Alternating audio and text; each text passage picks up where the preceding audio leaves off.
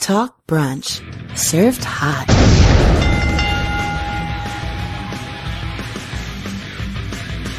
Talk Brunch live.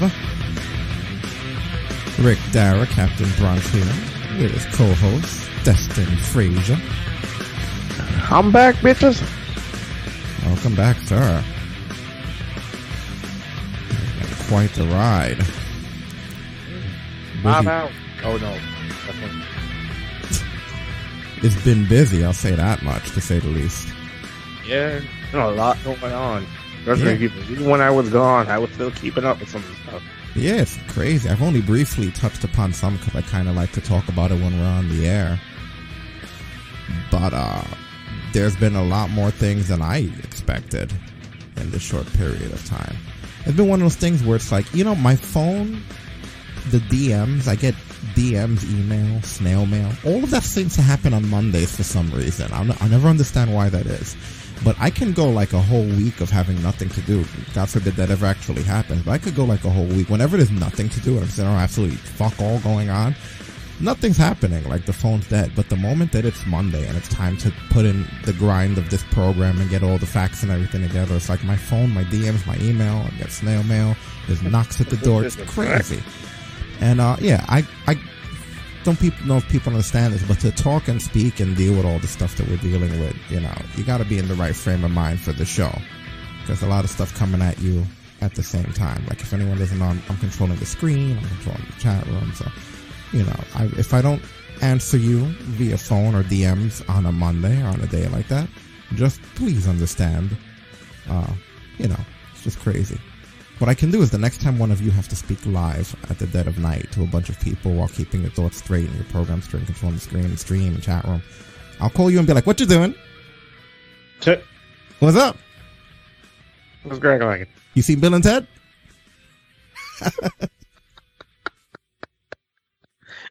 No, but it's all love, guys. I know whenever anyone hits me up, I appreciate it, but I just, and I'm not trying to, I guess discourage anyone from doing so, but I just noticed it's this crazy thing about Mondays, man, where it's like when I'm the most busy, the phone literally lights up. It doesn't stop. Yeah, if there's ever a day I make it a point not to try to bother you, it's Mondays. Because I'm like, I know he's neck deep in the show. I know it's not not bug him deliberate, unless that's serious. I know it's not deliberate. It's just the way, it's the natural ebb and flow of our society. People start Mondays. They consider Mondays the beginning of things. So more so than it being an inconvenience, it should be more of a flattery to me that, yeah, you're starting your week, I guess, contacting me. Yeah. That's, really nice. Thank you. Much appreciated. Very much. Yeah, Stasis in the chat. I understand he's fucking busy. Yeah.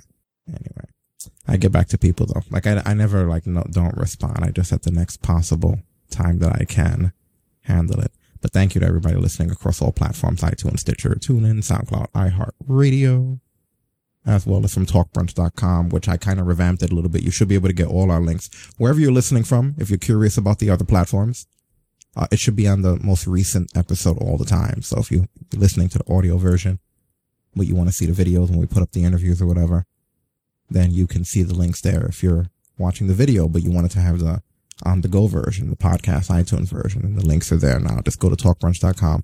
All the links are a bit more organized in the posts so that everyone knows what to get, how to get it, when to get it, and so on. So in our first order of news, and it's not even really news, I guess it is, but have you seen the new Zack Ryder, aka Matt Cardona, and Chad Hawkins toys? Kurt Hawkins. There's more? It's Kurt Hawkins. Hey, it is Brian Myers, right? No, I'm kidding. It's Brian Myers now, but I did love Morrow's Chad Hawkins. Exactly. So I kind of I'm not a toy guy, you know that, but I saw these, see if I could bring them up here. And the funny thing about them is it's a toy in a toy. Like they're holding their own action figures. Wow. I had to let that sink in for a minute. Like it's action figures of them holding their action figures. There you go. So you can see action figures. See them? Oh, what? Okay. What level of inception is this? Their action? What the? Their action figures come with action figures. They're action figures. What? Imagine if that becomes a thing now. Oh, Christ in heaven. It's funny because the Dirt Sheets ringside, they put, unfortunately, the figures don't come with even smaller figures for the miniature action figures to hold. They could keep going on forever. Can you imagine that? And then the smaller ones are holding action figures that are holding like, how far does it go? You know what I'm saying? Do the action figures hold action figures that hold their accessories? Like what? Incredible. It's almost worth having them just for that. Include miniature action figures. I'll drop you guys the link there for anyone who's actually legitimately interested. Right. This is live. What do you mean? Is this live or a replay? It's almost midnight on a Monday. What? What in the hell? No, it's taped from 2 weeks ago. This is live. Actually, we did something with the latency, so it should almost be back to mixer sync. I'm not sure how good it turned out so far, but hopefully it's there.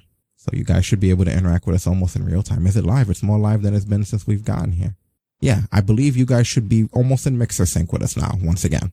So rest in peace, Mixer. But, you know, they have good latency on Twitch as well. If you're listening on Twitch, if you're on Facebook, it might be a little bit less, even less on Twitter. But they're all really close in sync. But if you want the absolute closest sync where it's practically real time, then yeah, probably Twitch now, because we did work a little bit on that over the weekend. And thank you for the host cooler. We would have gotten that on if I didn't have the thing on the screen. You would have gotten a notification for that. Yeah. So we'll do a little bit of updating. I just wanted to start with something fun because there's so much depressing shit on here. But we'll do a little bit of updating on the AEW aftermath and just a few things to happen with them. I don't want to really talk results of the pay-per-view, like that's already done. But there were some funny things that came out of this, and one of those being, I don't know, have you seen Shane Helms' recent tweet? I have not, actually. This is one of the few weeks where apparently I'm hearing about a tweet and I actually missed it because I usually catch his stuff. Yeah, this was just him reacting to certain things that were said on AEW recently. Thought this was funny. We're looking forward to blowing everybody. Wow. Well, you're not going to bust a nut anytime we're in the ring. Oh. Wow. Yeah, it's rough, right? All right. I didn't catch that. I didn't either. Yeah, where are these sexual innuendos coming from? You think they would know better? Like I don't know like those are rough, right? It's a very friendly company. Yeah. Busting nuts. We only talked about it briefly last night or whenever, Saturday. Hey, Sakuhasu, what's up? I gotta remember who's in the chat room. Sakuhasu, that's Marceline. But we only talked about it briefly.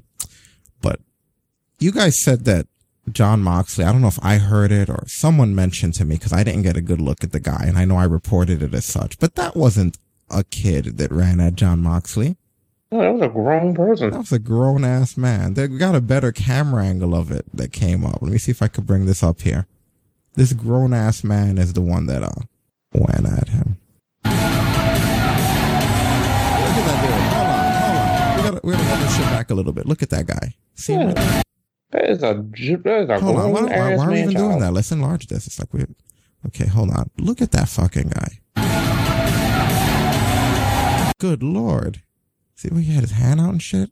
Like, what was your end game, my dude? Like, you know what I like? You know what kills me about those ones? My first thought's always, what did you think was going to happen if you got to him? I don't know what he thought was going to happen, but I like what does happen because it looks like they gave him like a bit of a discreet ass whipping. And it's good that the popping and the music kind of muffles out the ass whipping, I guess for the sake of their intensity, but that's just what I'm seeing.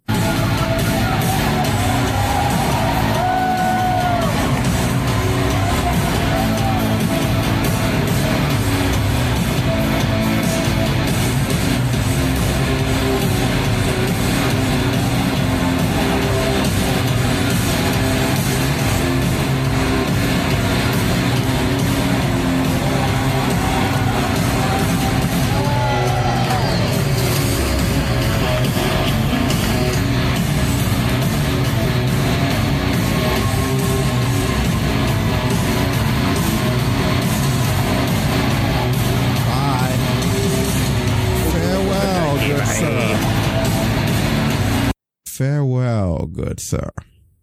I like how the other dude looked like he had practically tripped hitting him. Unbelievable. I need some of y'all marks out there to understand because it's only marks who ever do this shit. if by any chance you get to these guys, understand they will beat you like you stole something. And then on top of that, all of us will hate you. Who would want everyone to hate you for something like that? Like You'll see other fans jump in and start whooping your ass. Like, yeah, like we hate you for that now. Now, if I see you, I can't hang out with you.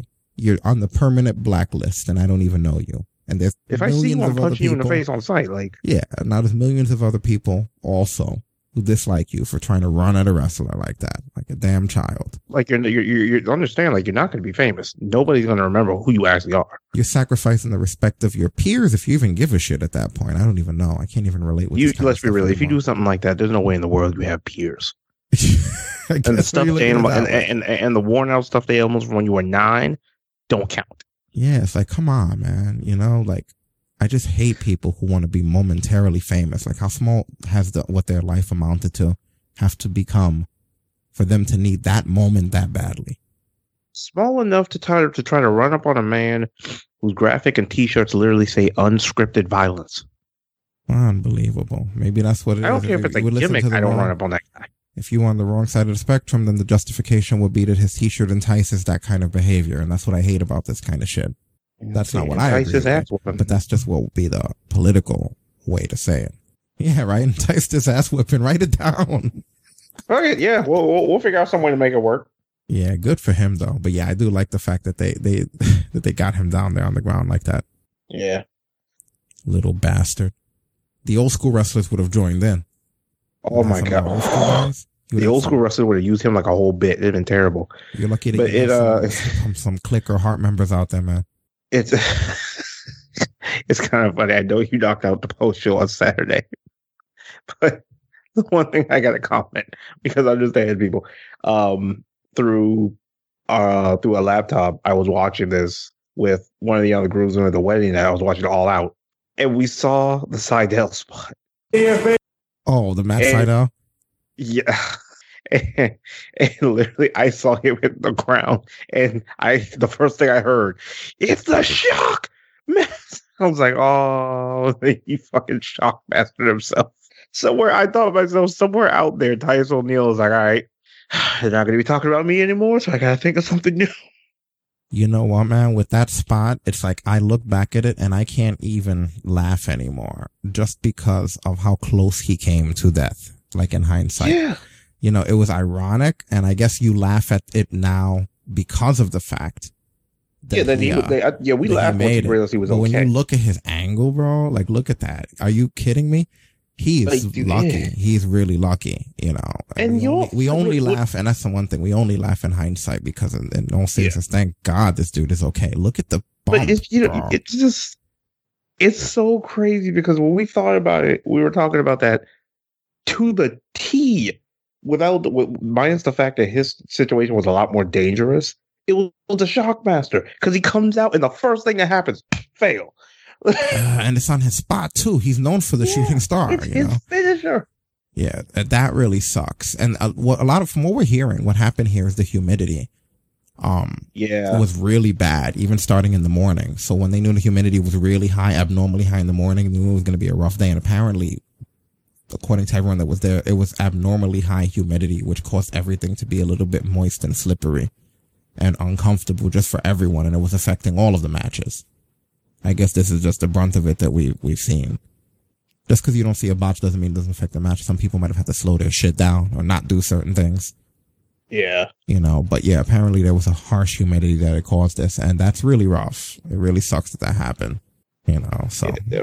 But, before we get into the negative, because that's not the only negative. You would think, oh man, only one person almost died. No, it's like multiple people need to die. It's almost like a Dothraki wedding, you know? It won't be an AEW pay-per-view unless there's multiple almost deaths. Right. Not quite death, almost. Almost. You gotta almost kill. Just enough so they get a Zenkai boost, you know? You don't kill him, but you almost kill him. Like, Saido's gonna get up from that and think he's a Super Saiyan. We'll find out he's not, but he'll think. Yeah, it's unbelievable. But one positive, Moxley, after the cameras cut off, put an interview at the ring, and we have it here. Let me see what we have here. There's so much stuff here, so many different things. We were on I was in the program of yesterday to make the thing come up for our flying friend here.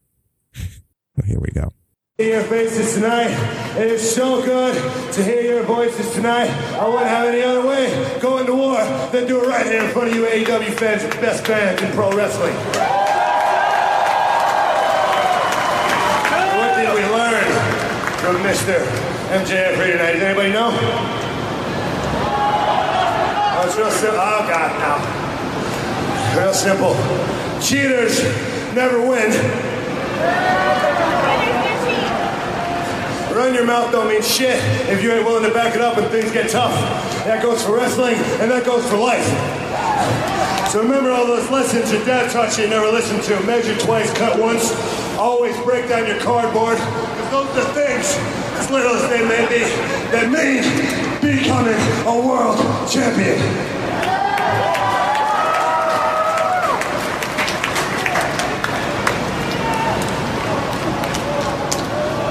Have a good time in Jacksonville tonight.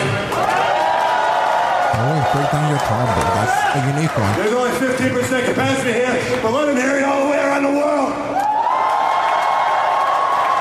Let them hear you in Orlando. Hell, let them hear you in Stanford. This is the same thing for AEW as it is to all you guys in 2020. It's just a minor hiccup, a minor setback. Keep on trucking forward. Keep your head up. Do the right thing. Don't take shortcuts. And we're all going to get through this goddamn year soon enough.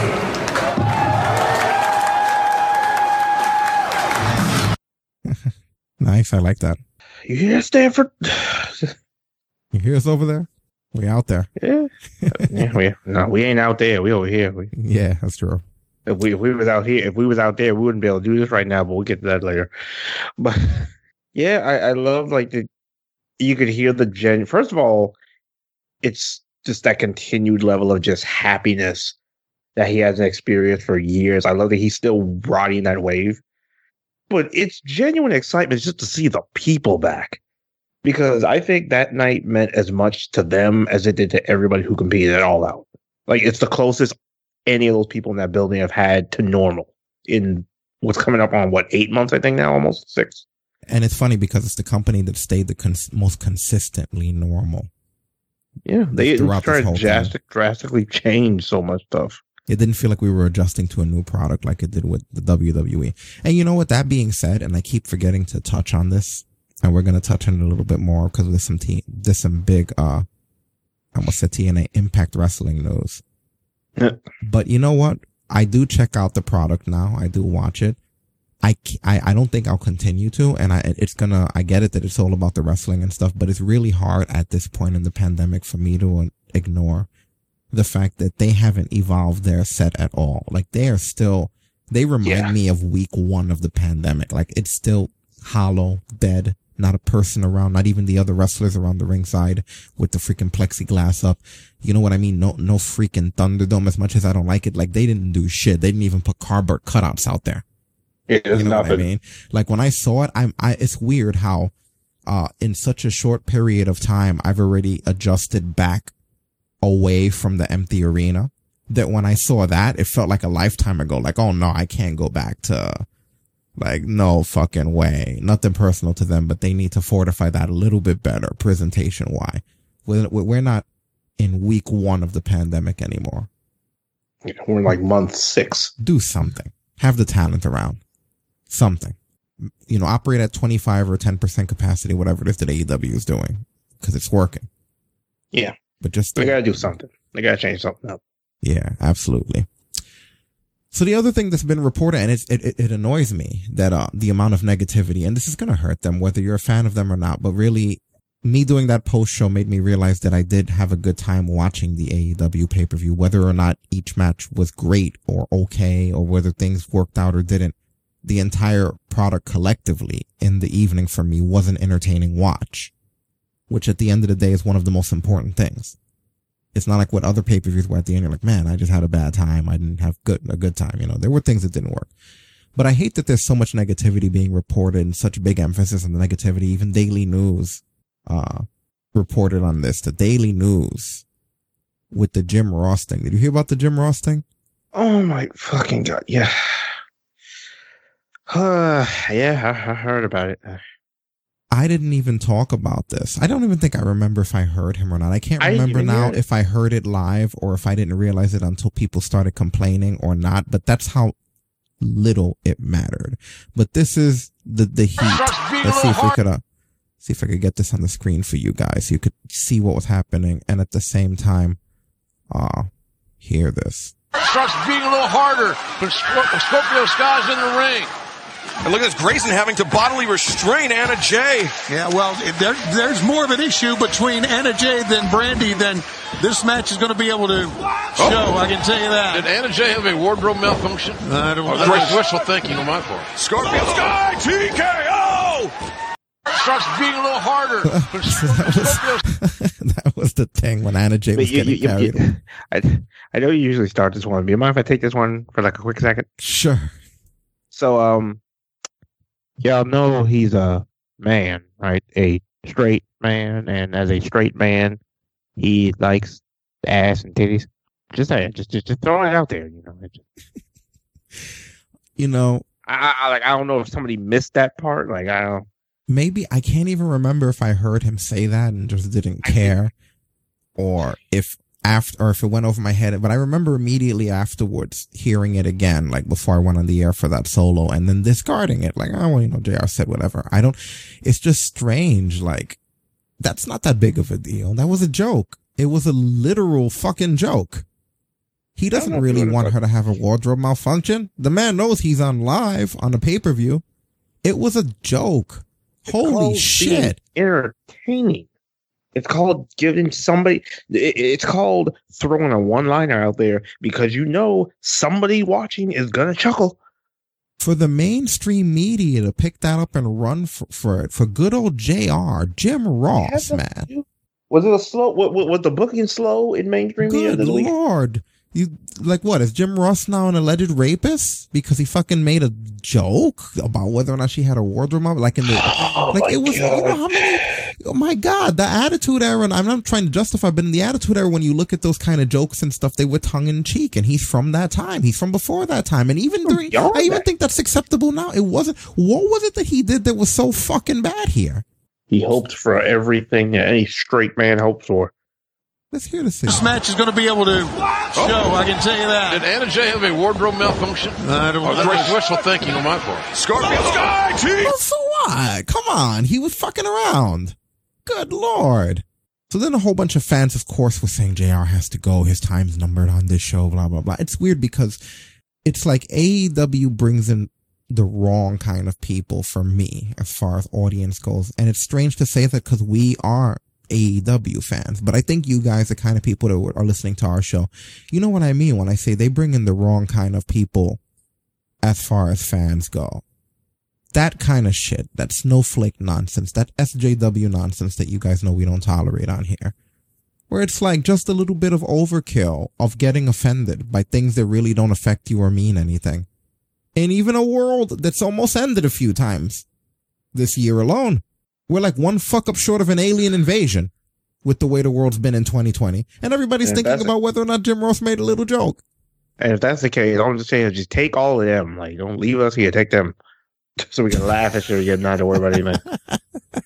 It's just strange, you know? Like, and understand when you take them, you can't send them back. No refunds. This is the reason why we have to tolerate mind-numbing, brain-drilling levels of WWE commentary at this point, because they're so micromanaged, man, that you can't even, they're like robots out there in WWE. It's the most dry shit ever. It's funny because Renee, she's been interviewed recently, and one of the things that she said that really stuck with me, I wasn't even going to cover this, but it's just something I found in research passing today, was she talked about how one of the things that was difficult for her on commentary was the fact that Vince McMahon would sometimes feed her lines, but she couldn't understand him in her head. So she wouldn't be able to deliver the line. So the way she would try to resolve this, and this was the compelling part for me. So the way she would try to resolve this would be to try to get his attention on the spy cam that they have under the announce desk to be able to say like, what? So that he would say the line again. So, there's a fucking spy cam under that desk? Cause she basically mentioned, I tried to get his attention to repeat the line in the spy cam by the desk.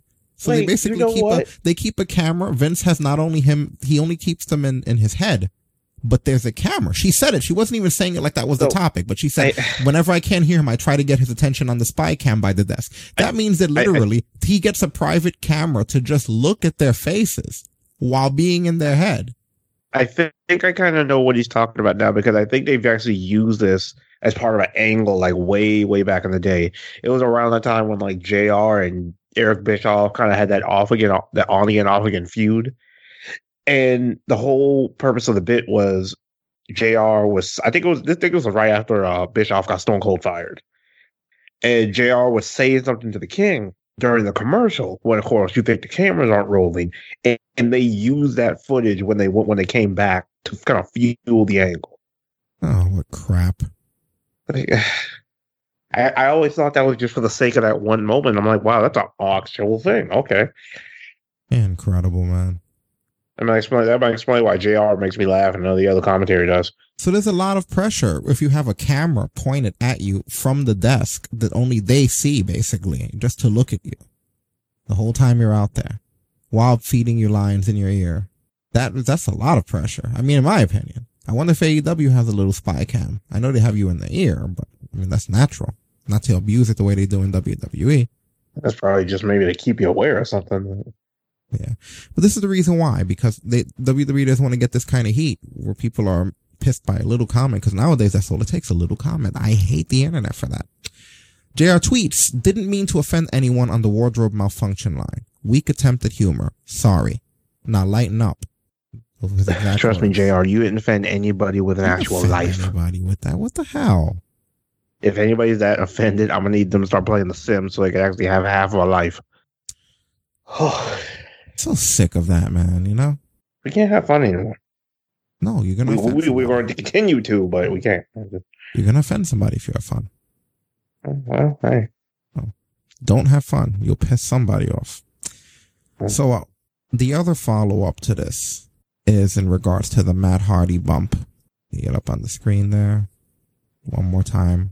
Those of you that missed it when it happened. Ooh. I wonder what they were going for with this spot. Like that was clear. It was obvious that wasn't gonna. Like look at the angle here. You know what? You can clearly see that wasn't gonna happen. I feel like he wasn't supposed. The only thing I could think is, I don't know if they misjudged where the table was, or they flew back farther than they planned. But good God, man! I feel like it was the only. But yeah, you know? Either one just disastrous. We don't need these kind of spots all the time. This is what I was talking about last or 2 days ago with the shock spots. It's just too much, man. What the hell's the point of that? Like, we've seen that done so many times and under better circumstances. And then, there were a few things that happened here. From what I'm hearing, they rushed to the finish.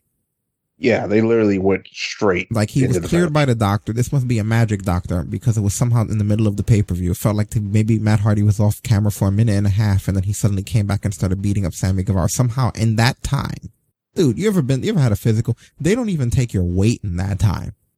With the scale already set up. They don't even take your temperature in that time. And somehow in the short time that we saw him off camera, he was fully recovered by a doctor from a bump where he clearly lost consciousness, because when he was on the ground, he was unconscious. And somehow we were able to give a full checkup to that guy. Incredible. I don't know what's going on here. But Rebby tweeted, and she said they needed additional imaging done after his CT. He's still in the hospital. 1,000% concussion. Anyone with eyes could have told you that, though. That's according to Rebby Hardy last night. We already talked about her previous tweets and anger Saturday, but that's the follow-up tweet that she said after she first went off. And AEW apparently has been reported has removed this bump. Whoops, let me get that off the screen. They've removed this from everywhere that they can. And just will bring it up within context of what was going on. But they got rid of it. And yeah, I don't know if this is really, really good, the way that this was handled for that bump. And I think the fact that the match was stopped and then the doctor told him to continue, but for them to just finish it, as much as that's the justification that they put to everything that was going on, in my opinion, and this is something I haven't heard anybody talk about, that's even worse. Like, yeah, obviously that's even worse part, but here's what really disturbs me about that implication. All right. you're hurt. Somehow we gave you a 1:12 concussion test where we can determine that you're okay to go. But just to be safe, since you lost consciousness, we're going to fast forward to the last part of the match. Good idea. Well, what's the last part of the match? You climb a huge tower along with Sammy Guevara, but don't worry, you're the one who bumps. Like, if he does have some sort of a brain issue going on, God forbid he got dizzy or lost consciousness climbing that thing and winds up falling off the side that didn't have the padding because you guys took a 1.5 to check this guy's brain before you went to do another stupid shock spot. That's all they cared about. They didn't even care about the middle of the match. That wasn't the one that fell, though, right? He wasn't the one that fell, but that's the whole point. He could have been. I was saying, if you're climbing up there and you're concussed or you have any kind of a brain issue, even if you're not the one that's supposed to take the bump, what if you would have fell? Yeah, I know. At one point, you could even tell like Guevara was helping him, like kind of holding on to him to make sure he didn't fall. If he would have lost consciousness up there because of the injury, he would have fallen instead of Guevara, and you guys sent him up there for the shock spot. And again, what pisses me off is this goes to show that all they really cared about was the shock spots here, because you literally can get rid of the entire middle of that match, the whole body of work, and just go to the end that you cared so damn much about, which to me, a real wrestling fan, that ending sequence doesn't matter without the whole middle that leads to it. Yeah. That doesn't make any sense. There's a lot that could have happened in that middle sequence. Yeah, so it was just basically 3 big spots. The cart, almost getting run over with the cart, the spot that failed, and then that shock spot. That's not a match. What was the urgency in completing that? So I thought that was really foolish. So Brian Alvarez, he then tweets out later in the night, this was yesterday, he says, was told Hardy was doing a lot better. That's a good, so, you know what I mean? That's exactly what he put. Was told Matt Hardy was doing a lot better. But then Rebby tweeted, and I actually saw this in real time. She was like, funny, neither I nor Matt have spoken with you. Which is just, I don't know what you say about Alvarez there. Credibility has come into question yet again. But he spoke to someone, at least according to him. Then Tony Khan tweets, contradicting what Rebby originally said, which was that it was 1,000% concussion. And he says, an update on Matt Hardy. It's great news. Matt's okay. We sent him to the hospital as a precaution. He passed the MRI and CT scans. He doesn't have a concussion and he's being driven home now. Matt will be at Dynamite on Wednesday night to thank you amazing fans for your support. So what do you think's going on here? I don't even know what to believe right now. Like, what purpose would Tony Khan have not only to say that Matt's okay, but then say he's going to be at Dynamite on Wednesday? Like, if he has a concussion, he's not going to be at fucking Dynamite. Like, yeah, no, I don't even know. Like, I don't know. Maybe she was overreacting. Maybe she jumped to conclusions about the concussion. You know, I mean, the funny thing is, like, it's her husband. It's not an unnatural thing to immediately think like, okay, yeah, there's no fucking way he's not concussed. What are you talking about? Right. That's the thing. That's where I don't like attack Rebby for that. This is her husband. She watched him fall from a friggin' scissor lift and hit his head on the concrete. She might not be an expert, but I mean, you see that situation, your first thought is, well, concussed. But then I'm looking at the owner of the company that he worked for. What reason would he have? Like, if he would have just said Matt's okay, that he passed his MRI, CT, anything, that's one thing. But then he literally said Matt will be here at Dynamite this Wednesday. Yeah, so that's the phrase in there that makes the biggest difference. Right. Because if he wasn't okay, because like after a concussion, you're not showing up at the show right away. And if he 100% had a concussion, there's no way Tony's advertising that. I agree. I wholeheartedly agree with you there. So yeah. But Rebby has every right to be upset, definitely. But it's just we'll see if there's any more to report, but I'm going to assume that he's okay if the boss was to tweet it out. You know, I don't think he'd be covering it. I read that you have your conspiracy theorists out there, but he can't cover everything. Especially with somebody as loud as her. She'll show the freaking doctor's report. She'll just tweet a photo of that shit. She'll never stop if they try to do that. Tony Khan couldn't be foolish enough to tweet out a lie knowing the way she is.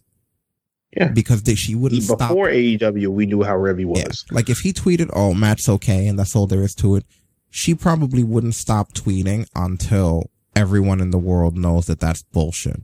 You know? Yeah. So there's food for thought there. But I definitely hope he's okay, and I'd like to think that he is.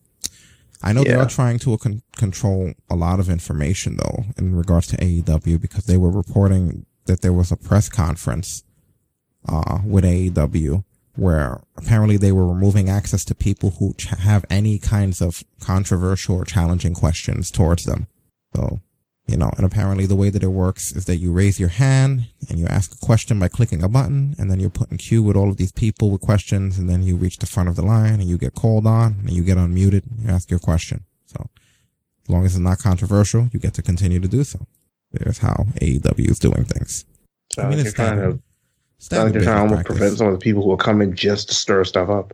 Yeah, we don't have to assume this because they're trying to cover anything, because I know that's immediately where people's heads are going to go. This is because truthfully, with this company, that's what people do. They try to stir stuff up.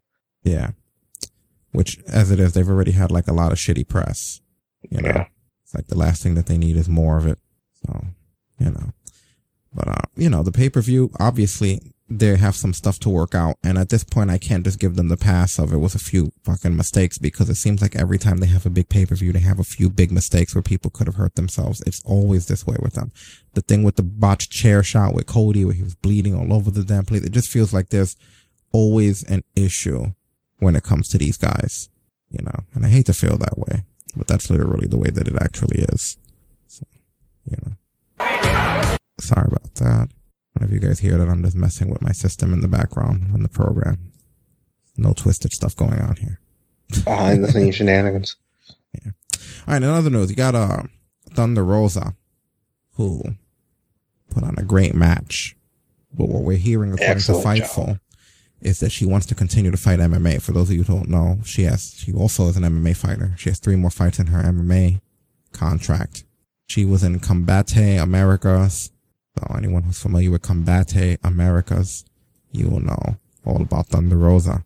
But yeah, she's pretty rough, you know, and I hope that they do have her back. I didn't realize that she's somebody who's a fighter like that. You know, I didn't know. Yeah, bring that girl back. They showed out when it came to that match. I think that was the best women's match I've seen in AEW. Yeah, and it didn't have 2 people from AEW in it. That's the biggest problem.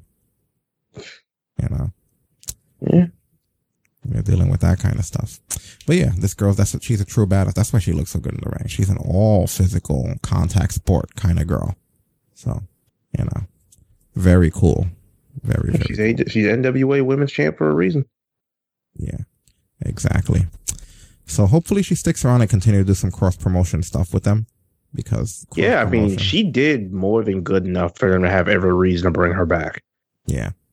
Absolutely. Cross-promotion stuff has definitely benefited this company in many a way. And the lack of cross-promotion in other ways has hurt them, because they used to work with AAA very regularly.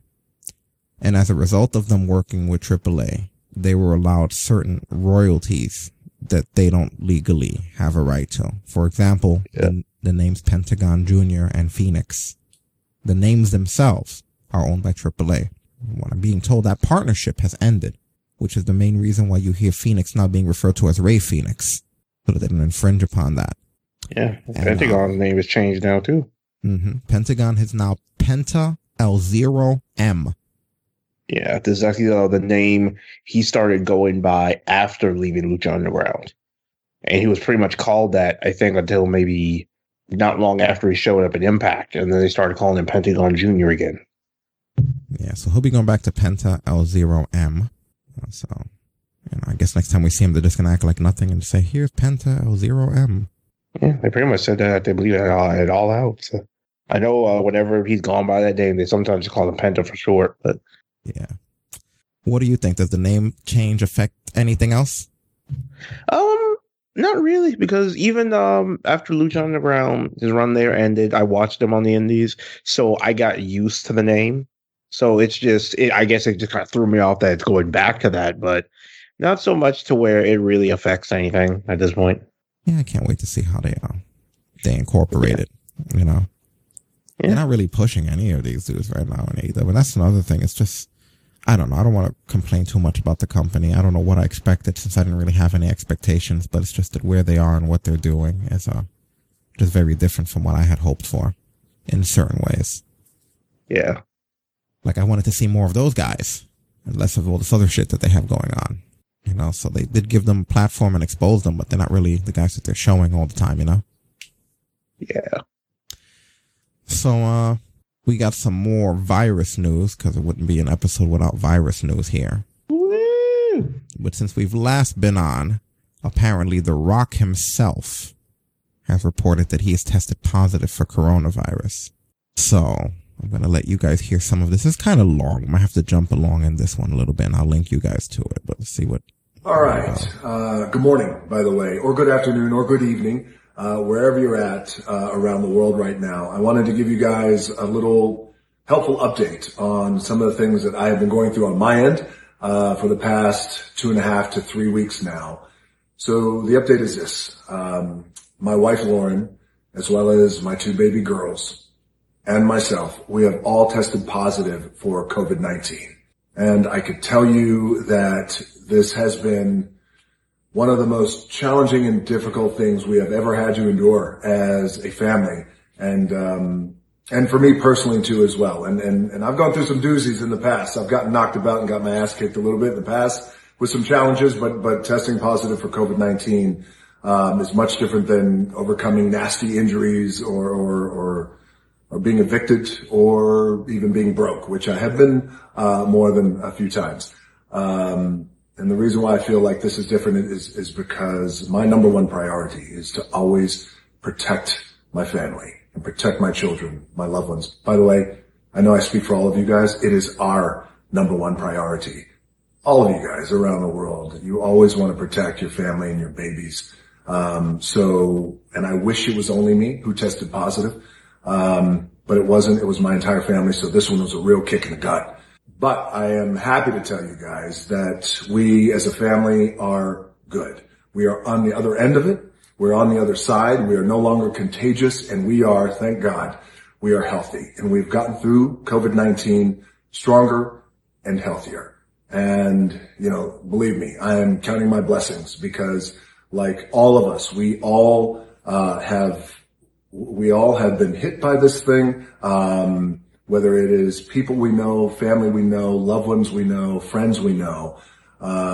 So we are counting our blessings right now because we're well aware that it isn't always the case that you get on the other end of COVID-19 stronger and healthier. I have had some of my best friends have lost their parents, their loved ones, to this virus that is so incredibly relentless and unforgiving, and it is insidious. We are counting our blessings, but we are good.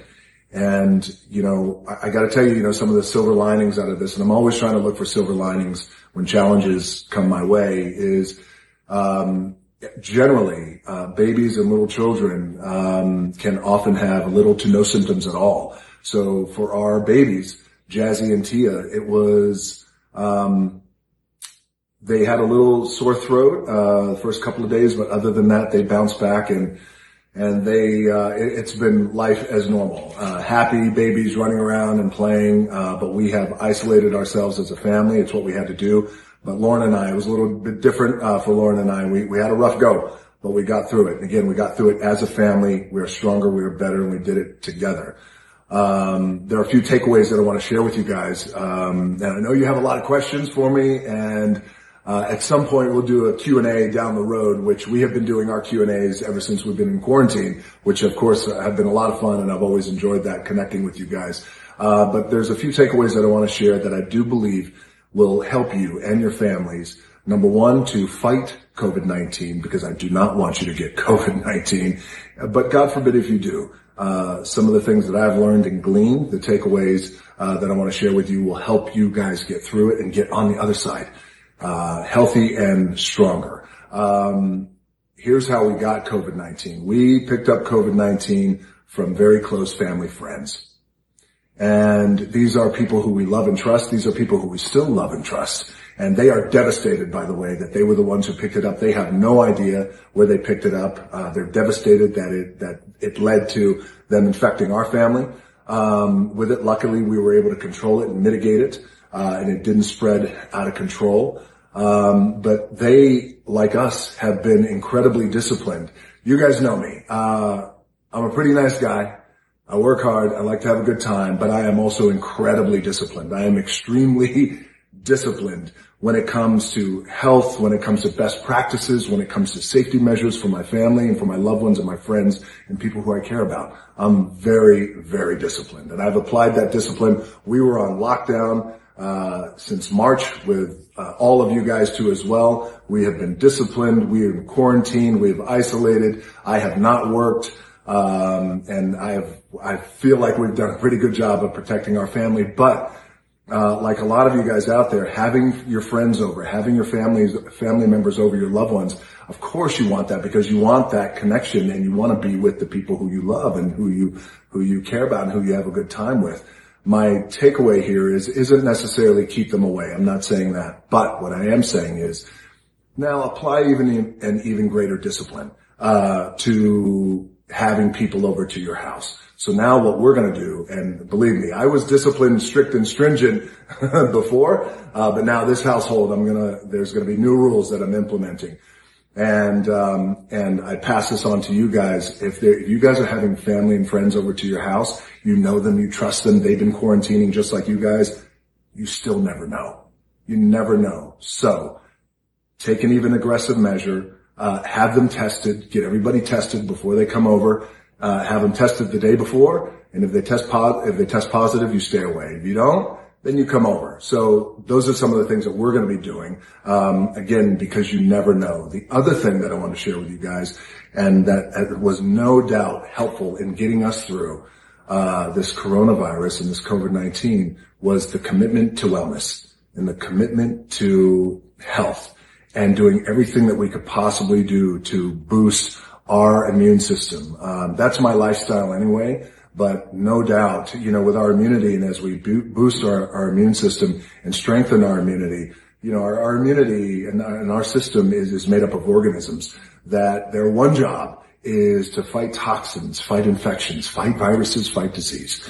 And now I sound a lot smarter than I actually am. But through this process, I've had an opportunity to speak to great doctors, my own doctor, the world's top epidemiologists, and this is something that they have said and shared that, one of the things that we can all do is just do everything we can to boost our immune system, antioxidants, taking our vitamins, staying hydrated. It goes back to a philosophy I have, my own two hands. We got to control the controllables. And in this case, we can control the controllables, my two-hand philosophy.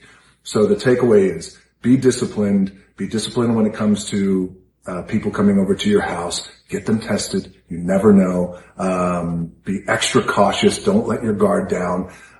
Boost your immunity with antioxidants, your vitamins, things of that nature. And if you're already doing that, then great. Keep up the great work. But if you are out there and you're like, well, I'm really going to do it when the new year comes, or I want to do it. I know I should do it, but what should I do? It's really easy. The effort is really minimal. It's just a slight tweak in how you approach things. So that is what I would highly recommend to you guys, to boost your immunity. Because here's the thing. When you have a boosted immune system and your immune system is strong and it's not compromised, then you got a shot. You got a shot at not getting COVID-19, but if you do get COVID-19, God forbid, or if your entire family gets COVID-19 like mine, give yourself a shot. Give yourself chances, better chances, greater chances. Stack the deck in your favor. Have your immune system boosted so you can get on the other side of COVID-19 stronger, hopefully stronger and healthier. The other thing is wear your mask. We have been in quarantine for months. We wear our mask every day. It baffles me that some people out there, including some politicians, will take this idea of wearing masks and make it. You get the general idea here. Political agenda, we let them go on for a while.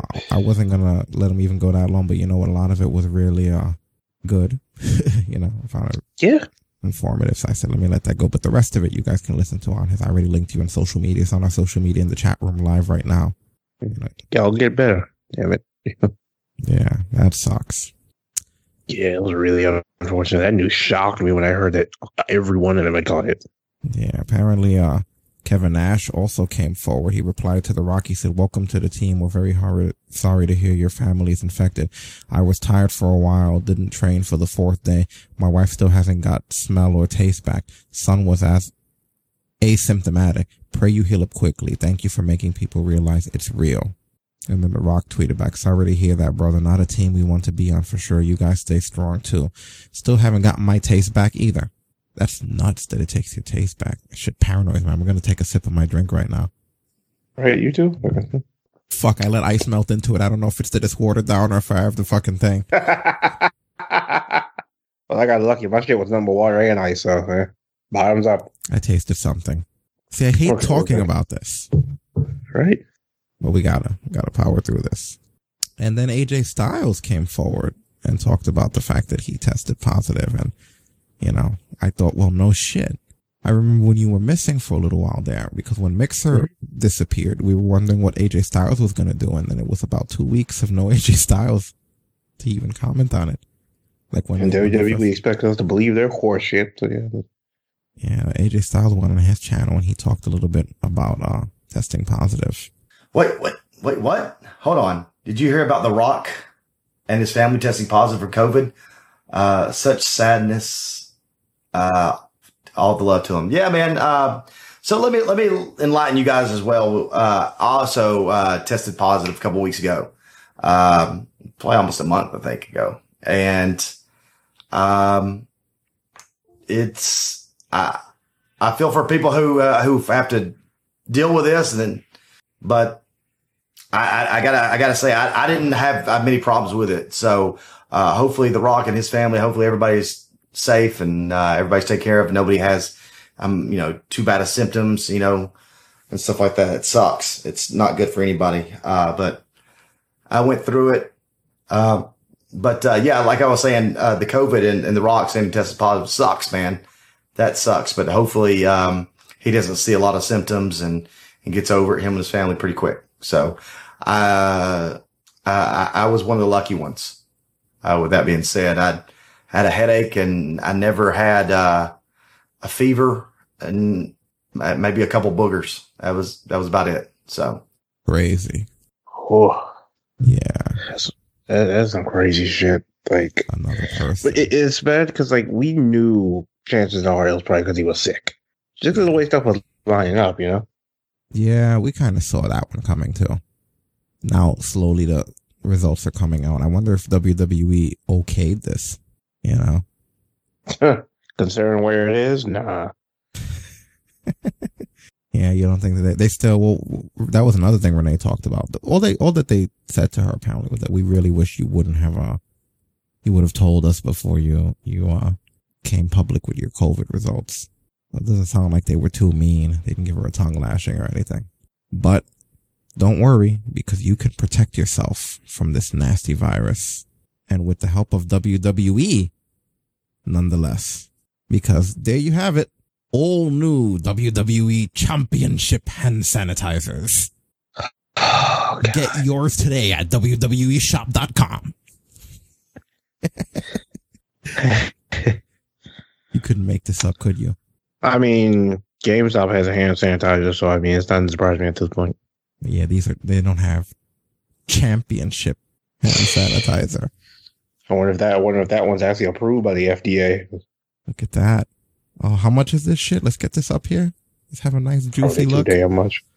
So we don't $20 hand sanitizer. Oh wait, no, that's for the pack. Okay. Oh boy, I was about to flip my shit. Smoking Skull hand sanitizer.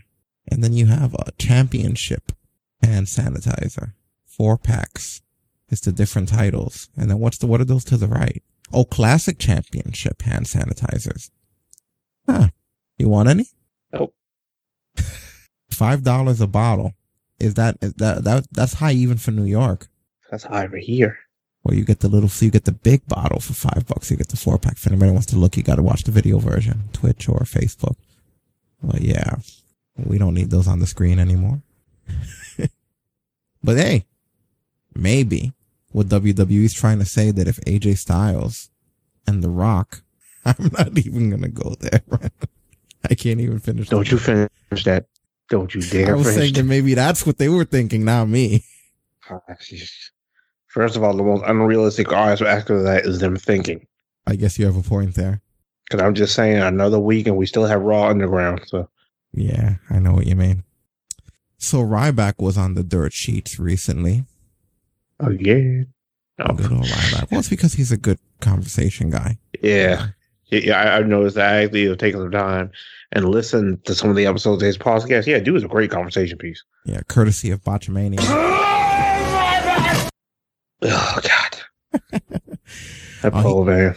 He chimed in on the Sonya Deville thing, because I know we're a couple of weeks removed from it, so we probably, unless there's any more updates, this will be the last thing you hear about it. But this is what he had to say. I thought it was just interesting. This is the kind of situation I really feel for her, because, I truly hope he never gets out. That's the kind of thing where if you like, they give someone like that a second chance, and just put yourself in her shoes or Mandy's shoes. Like, Mandy, I'm going to kill that bitch. You're sending, like, this isn't, I hope to God, and it seems like this is taken as serious as it is, because this could have been so much worse. Like, that's the kind of guy, that guy wasn't just going to kidnap her. That guy ain't right. And you can't, when people that aren't right, you can't reason with them. You can't. I wish he was dead. I wish they would have shot him and killed him on the spot, because that, just for her sake, so she can, the stress she has to be under, both of them, her and Mandy, and that experience, like, that's never going to go away, ever. Being on the road, always thinking, like, I can't even imagine being, and I would imagine that could happen to anybody, but being a woman performer, and it's. This is the reality of it, and with some of you can't sit there and stereotype everybody. Obviously, this is one person, but this is where those comments on social media where people make, where you have to take them all seriously, and it's really hard to somebody, because you can't do anything about a lot of them. And like, look at this situation here. Like, if you don't think for a second that guy did not, I guarantee you he was prepared to kill. Guaranteed. That ain't right. Like, that is, and the fact he's still in the fucking house after, the alarm's probably still going off, and he's there fucking looking for them, thinking they're under the bed or some shit. Like, what? Man, I wish they would have shot him in his fucking head and killed him. That's the kind of guy we don't need those kind of people on earth, and unfortunately there's a portion of people that is how they are.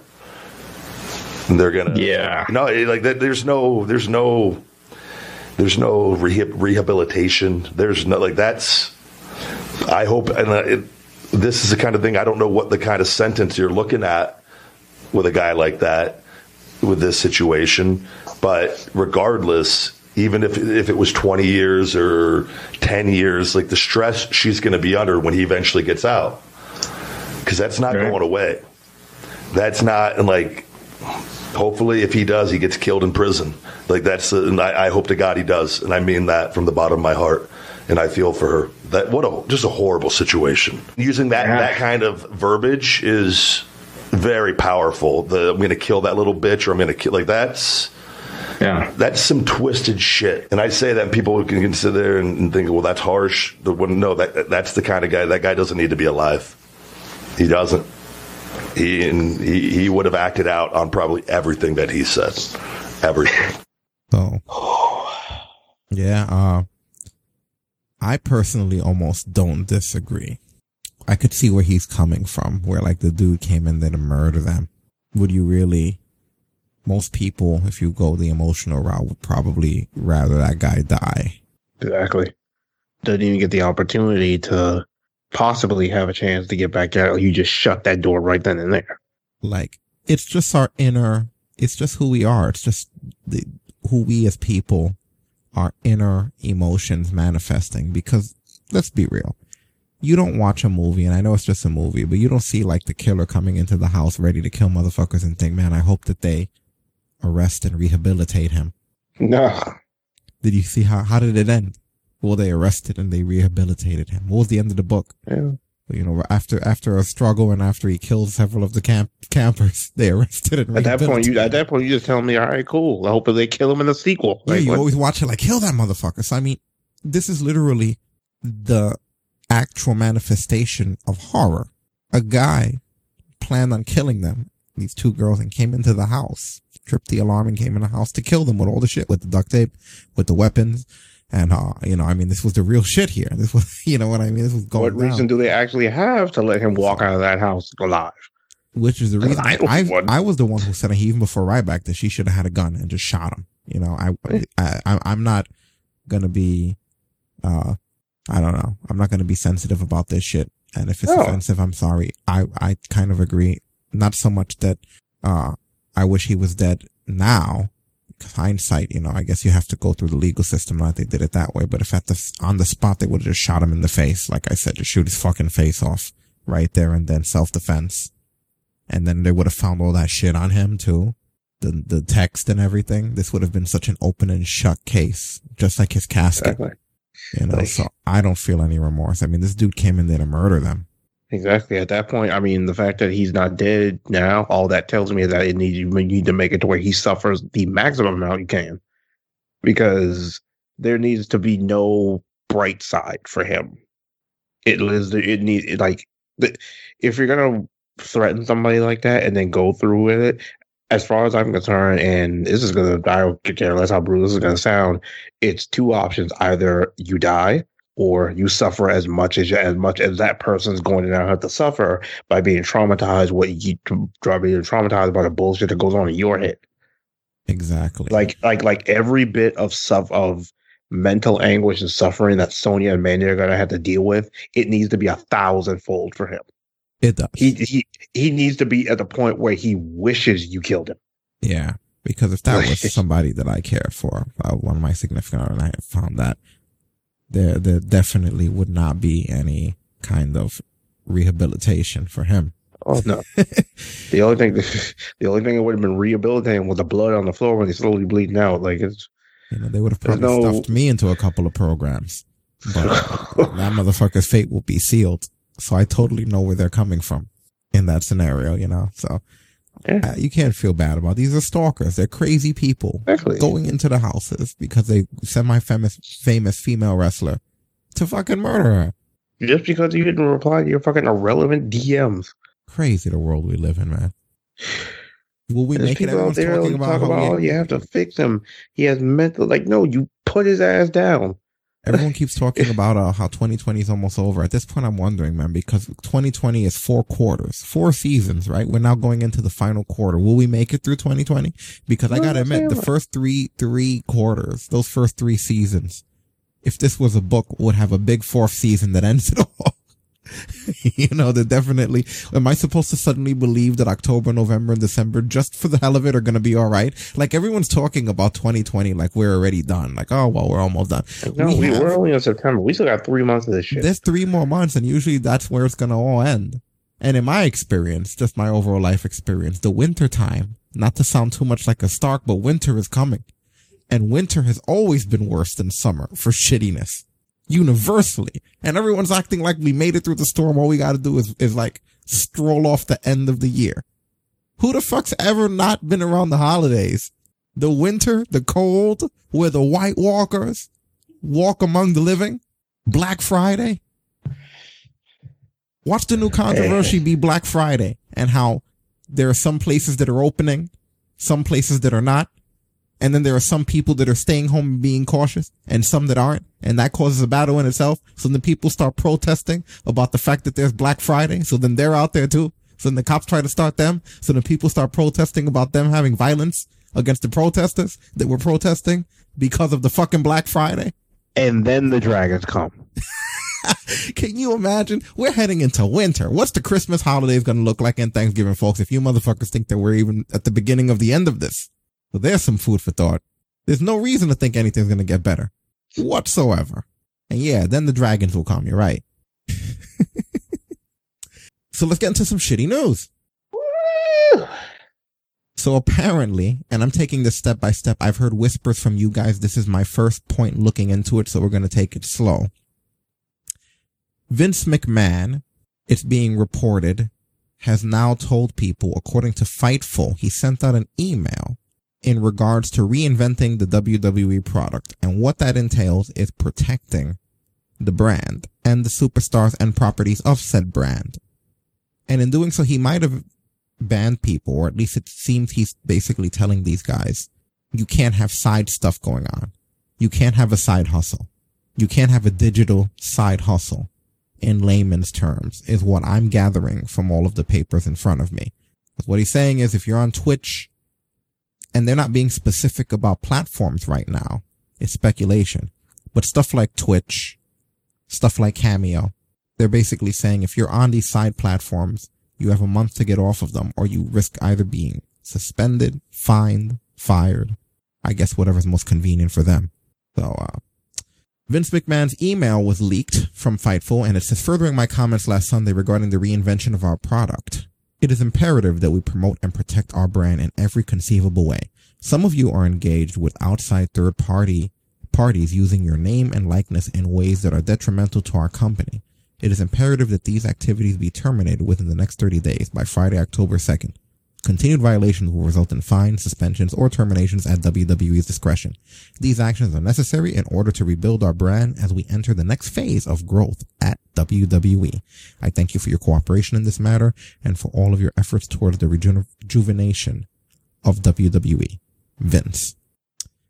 So, what happened after this was obviously everyone was very happy on the internet. Nothing but positivity came WWE's ways. But people looked into the contract here, which I'm putting up on screen. To hell with you if you think I'm reading it. But that's for you, if you want to read it.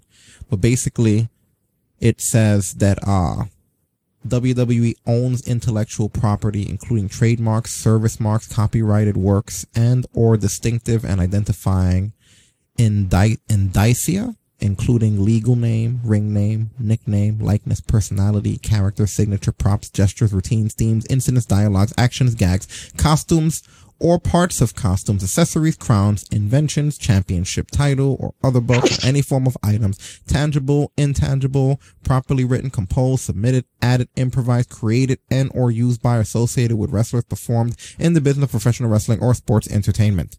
Everything. All of it. So, apparently, what's being said is that they own their legal names. So not just Paige, for example, they would also own Saraya Knight in these contracts. I don't even know how the hell that would be allowed or be possible. That's so stupid. Yeah, it really is. Like, how do you own that? And Cameo, one of the reasons why, for anyone who doesn't know what Cameo is this service where, for example, you have a birthday. I can send, I could send John Moxley to send you a video message for your birthday. Special message just for you. This is what Cameo is used for. Regular fans pay superstars to send special messages either to them or to their loved ones. If you have like a mother who likes Vin Diesel, for example, Vin Diesel can show up and say happy birthday, whatever to her, and this is a service. So, there's been a list rotating around from Good Brothers Digital of the most expensive people on Cameo as far as WWE superstars go. And I'm going to read you the top 10 here. Wow. That's pretty crazy. Oh, God. So, wow, I'm trying to see exactly how this works. So it's like Ric Flair charges. So let me give you an example. So Kevin Owens, start from number 10. Kevin Owens charges $95 a minute. Billy Kay charges $188 a minute. Peyton Royce charges $232 a minute. Rey Mysterio charges $155 per minute, but he's higher than Peyton Royce because it says he makes $250. I'm not exactly sure how that goes. A piece? So is it like a starting price? That's what it is. So it's like, for example, Owens, you pay $149 to get Kevin Owens, then an additional $95 per minute. You pay $150 to get Billy Kay, and then $188 per additional minute. Peyton Royce, you get $200, $232 each additional minute. Rey Mysterio, $250, $155 each additional minute. Mandy Rose, $250, $319 each additional minute. Sasha Banks, $375, $301 each additional minute. Charlotte Flair, $380, $426 each additional minute. And then rounding up our top three is Alexa Bliss, $399, $296 per minute. Roman Reigns, $500, $394 per minute. And Ric Flair, $500, $440 per minute as number 1. Now, as far as the top, they have different categories. It's incredible. So the top 10 earners of money, because again, this is how much they charge. It doesn't necessarily mean that's how much everyone's paying. The top 10 earners on this platform so far have been: number 10, Kurt Angle has made $9,301 doing cameos. Kevin Owens has made $10,432 at number 9. Number 8, Lacey Evans has made $14,027. Number 7, Rey Mysterio has made $15,000. Number 6, Sasha Banks has made $16,127. Number 5, Roman Reigns has made $18,000. Peyton Royce, number 4, $21,803. Number 3, Mandy Rose made $22,503. Probably all from that dude. No, I'm kidding. Number 2, Ric Flair made $30,000. Number 1, Big E made $62,509 on Cameo. More people want Big E for Cameo than anybody. I'm almost kind of not surprised because, I mean, Big E's a fucking walking cartoon at this point. So. And now you get legends. Top 10 highest earning legends on Cameo, with number 10 being Kevin Nash with $3,466, I guess at $105 a minute. You got Lita, $4,201 for $100 a minute. Coco Beware, $4,451 at $25 a minute. Tony Rica with $5,671 at $10 a minute. Ted DiBiase with $9,076 at $75 a minute. The Godfather, $9,401 at $50 a minute. Jerry Lawler at number 4, $9,601 at $75 a minute. Number 3 being Hacksaw Jim Duggan at $19,728, $75 a minute. Mick Foley, $34,280 at $75 a minute. And then number 1, Bret the Hitman Hart himself, $65,710 at $150 per minute. So this is what they would not be able to do, allegedly, according to what's happening. King Quest said that Vince mad that Big E makes more money than Roman. I mean, let's be real. It's logical what some of the logic this company comes up with. So, a lot of wrestlers chimed in. Mick Foley said banning wrestlers from making extra money on third-party deals, Twitch, YouTube, Cameo strikes me as a crummy thing to do. Just my opinion. And Dustin Rhodes tweeted, I think I should join Cameo. Yeah, man, what the hell? Get in on that. Get in on I didn't realize you did that one because the one I heard about was Renee's. Oh, God. Yeah. Nah, freaking Renee. What was it that she said? Renee was just, I think, when the one thing came out, she mentioned Twitch. I think she was pretty much just like, it's just pretty much similar, but instead of Cameo, it was Twitch. Well, now she's in the position to do it. Fox isn't going to stop her because she's still employed by them. Actually, Fox don't give a shit. Fox be like, get your hustle on. Fox doesn't give a single shit about that. Fox also don't want the rights to your legal name, so I mean, that's another thing too. Yeah, Meltzer was quoted as saying that he doesn't think that YouTube's included, that he knows people who don't think YouTube is, but he doesn't know. It hasn't been completely explained what it means, which makes you wonder about Kana-chan TV, Asuka's channel, things like that. How does this affect up, down? Like, what exactly the hell is going on here? Nobody seems to really know. It's just really weird. But, Meltzer then went on to say that the straw that broke the camel's back was CJ Perry, aka Lana's Bang energy drink commercial, which I don't know why that would be the straw that broke. It's like, that does it, energy drinks. You know what the bad part about it is? And because I don't expect any less from this company, probably because it's Rusev's wife. Maybe. But because they know Rusev doesn't give a shit about trying to come back there anymore. Well, here's the commercial for anyone that cares.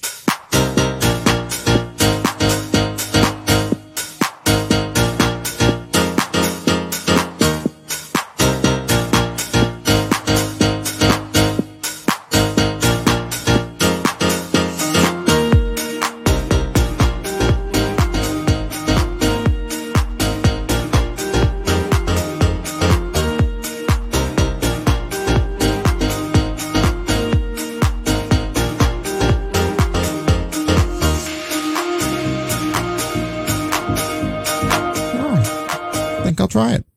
No, ironically, I actually did try it last week, and it wasn't because of this. It's just happened to, the local health store around here that I go to, that the brand I normally get was not there, and they had Bang. We got Bang and another one. I forget what the other one was, but we were just like, I don't want any sugar or carbs in my energy drink. So yeah, we went to, the local health store. And it's such a good place. Like, it's one of those high level health places. So I've never heard of it before, but like, just because it was there, I knew. It was just like, this has to be good shit, because this isn't a place that fucks around and gives you like the garbage that you get off of the shelves. I say that as I drink a sugar-free Monster, but hey, I couldn't make the walk there to that place today to bring you guys this damn show.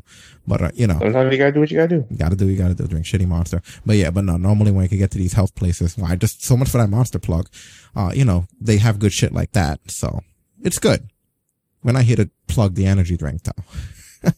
Just something that. We're going to wonder why something as irrelevant as an energy drink had them thinking, we don't want any to make our money. Yeah, everybody's mad about that. Apparently, this pissed off Lana, though, that Meltzer reported this, and she said, I am not the straw that broke the camel's back. You know who you are, and that is false. But thank you for writing about me, all of you. I am your scapegoat. She put a scapegoat, but I don't think she meant a scapegoat. She meant scapegoat. Yeah, it's not a scapegoat. Like, you don't get on top of it and it takes you out of a dungeon, even though that would be a good idea, right? Like, imagine if there was an RPG where a scapegoat took you out of the dungeon. That was your fast travel. And you know the bad part? It's not going to be any normal. It's going to be the goat from Goat Simulator. Yeah, it'll be a super deformed one. It'll be like a little cartoony, a scapegoat. She meant scapegoat. This is like when that dude had the Rabbit Wolverine sign up that was the Rabbit. Except he wasn't famous. The Rabbit Wolverine. That's what you thought they were saying this whole time, homie? Anyway. She got pissed at Meltzer. And as you can see, she said that she's not the scapegoat. You had to go back to that one more time, didn't you? I really did. Funny thing, I'm just going to tell you guys, I thought it was interesting how I came across this story. I came across this backwards. Because when I got up this morning, I checked my phone. And the first thing on my timeline was Rusev cursing out Dave Meltzer. Yo, I haven't heard it, but I heard Rusev went in. But it was just weird because I didn't know everything I just told you guys yet. So it was just kind of like, I just hit the phone. I just hit that first video. I don't know what made me hit it. And it was just him cursing out. I don't know what the fuck's going on. Anyway, so now we know the story, you know, it was Pulp Fiction style for me, where like the beginning was the end, and I'm like, oh, but now we come full circle here. And let's look at this Miro, aka Rusev, again. What do you mean? CJ is okay. What's wrong with CJ? Oh, the fucker. The motherfucker. What's his freaking face? Meltzer. Once again, putting out bullshit out there. And I'm fucking tired of this fucking guy. Like, honestly, man. Like, get the F out of here. Like, who the F are you to speak things like that? Because first of all, those are not true. Those are all freaking bullshit lies. This man, one day he's going to burn in hell. Like, it's 100%. Like, and it's okay. Like, hey, go, Meltzer, go ahead, collect everybody's money, collect their $10, $20, whatever the hell you are. Collect all their money. But let me tell you, once you die, most likely you're going to go to hell because of all your lies that you've managed to say every single day about pretty much everybody. You know what my favorite part about that whole thing is? What? The first 4 F-bombs, just straight fuck. And then he switched it up. He was like, get the F out of here. I was like, at that point, you can't just switch that up. My favorite thing about it was the way he talked about Meltzer going to hell. Just because he didn't say it the way you would say somebody's going to hell. Like, normally somebody like, you're going to fucking hell, motherfucker. But he said it more like the way you would talk about it. Like if you thought that the Yankees were going to win. Like he was like, you know, Meltzer's going to hell. 100%. Oh yeah. Oh yeah. That guy. Road to hell. Like it was just so funny. Like he couldn't be less casual. Rusev's awesome, man. They lost a really interesting guy. Well, you know he's going to hell, sorry. right? I'm sorry, Meltzer. You got the wrong person that got heat on you now because I believe Rusev before I believe you. Like it's just stuff like this. Like what the fuck is just his face? Stuff like this is where I start to get bothered with guys like Meltzer. It's like, yo, can you like at least try to be careful of what you say? Because you piss off the wrong person. After a while, nobody's gonna give a shit about what you said. I mean, I take in a lot of wrestling and podcast content, and on my timeline, a lot of the time I find myself listening to Meltzer, specifically more Brian Alvarez, because he's the one who's kind of more controlling the mic, and Meltzer's there too sometimes. I feel like with Alvarez, I kind of hear what he says, and I could hear more thought put into it. Right. Whereas with Meltzer, I just hear, okay, you just hear stuttering. Like I hear the stuttering, and then I hear, okay, what's gonna either piss off the most people or store the most attention. Yeah, which is why I always say take it with a grain of salt. Opinions you don't have to take with a grain of salt, but when you hear like shit like that, like it was been reported that this and this happened, which is the reason I try to get it from the person, whether it be their podcast or their stream or whatever, which is what makes the show take a little longer. I don't like to just come on here with word has it shit like everybody else. Cause sometimes, honestly, there's stuff that I'll read and I don't really bring it up on here. And it'll be like a paragraph of a transcript that someone said with the link to the audio, and I will listen to it and I will find that nowhere. So always make sure you check your source. But yeah, so Rusev didn't like that happening. He wasn't happy at all. And, there's also concerns, according to PW Insider, that WWE might want some of the money. Cause they just need more fucking money. It is supposed to be like $1 billion company. If they don't shut down their, Twitch money because they did say there'll be fines. And that's one of those things. It's almost like the weed, where if you get caught on a piss test with weed, then they're just going to fine. They don't even judge you on that. It's just like, boom, you equal less money out of your bank account back to us. That's how they use certain things, man. It literally could just be that they just slap random fines every now and then for being on Twitch, which is essentially them tapping into that Twitch profit, which now would become subjective whether or not the money that they make is worth the fines that they're dishing out. Is it just enough to pay off the fines? Because if it is, you're working for them now. See how beautiful that is? Like, they need to stay in their own lane and try to somehow at least get a quarter of the way decent at booking a wrestling show before they go fucking with Twitch and everything else. And then they released another statement. Ooh. So exciting.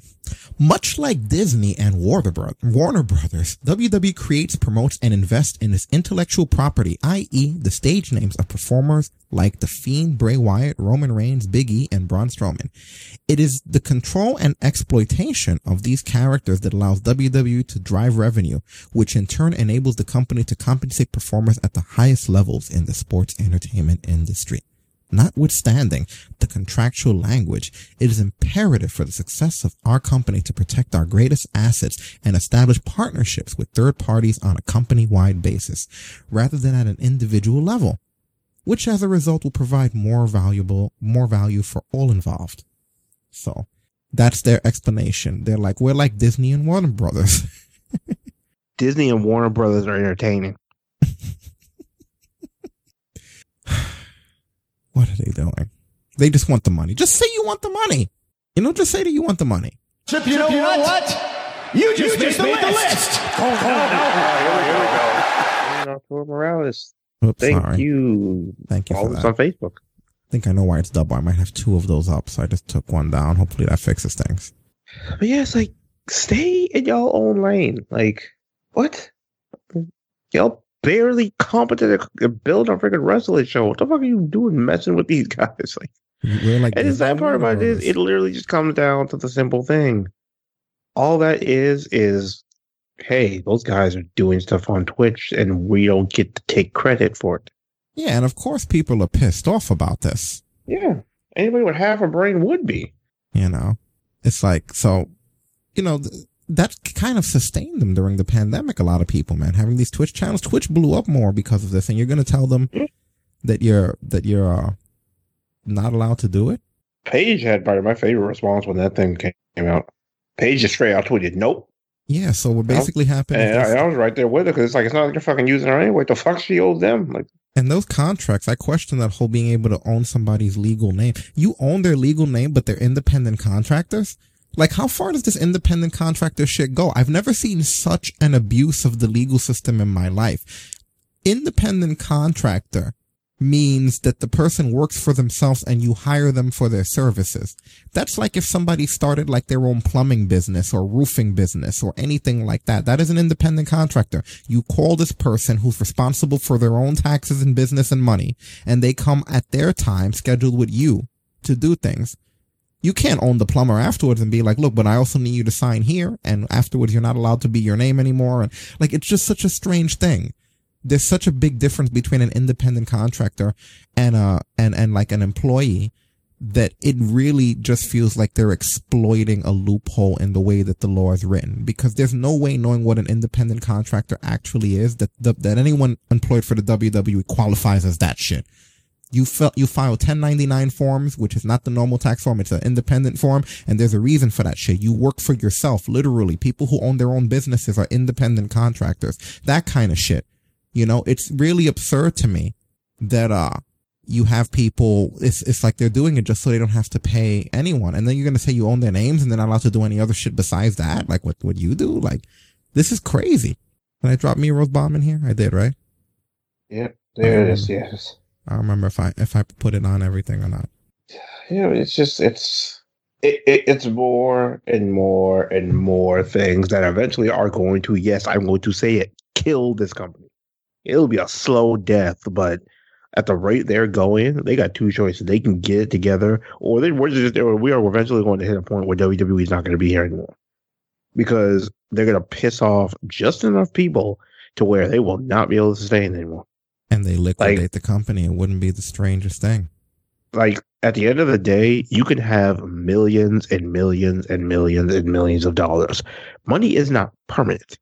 They talked on Wrestling Observer about the fact that they said that basically they're down 35% of what their viewers used to be. You know, 35% in the 18 to 49 demographic, 28% in total.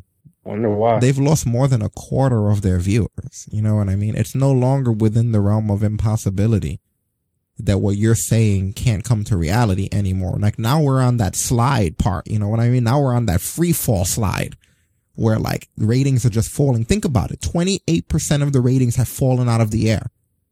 Over a quarter of their viewers are gone. An entire quarter. That's a nice size chunk. Yeah. So, and you know, the funny thing is, I'm really at the point where it's like, if it happened, I wouldn't feel bad for them, because they've reached the point where it's deserved now, because all they're doing is thinking of themselves and screwing over the people who have basically put some of their, in some cases, their livelihoods on the line for them. It's literally like when this company dies, it's going to be karma. You should have looked out for your people. You should have made sure everybody was in the best possible situation, and you should have made sure that you weren't trying to control every aspect of their lives, not so it benefits them, but so it benefits you. And then when you get bored, you toss them to the edge. It's kind of funny, from the little bit of Impact I've been watching, it's funny to see the guys who were there get there and instantly get treated for their worth. Yeah. Yeah, and according to PW Insider, they're saying YouTube's okay at the moment, but if you have a Pro Wrestling Tees website, that's gone. Like, you have to get rid of that. That's included in this. So a lot of the T-shirts and stuff that aren't being sold directly from WWEshop.com also have to be taken down now. And they're talking about this growth. Ain't shit gonna grow.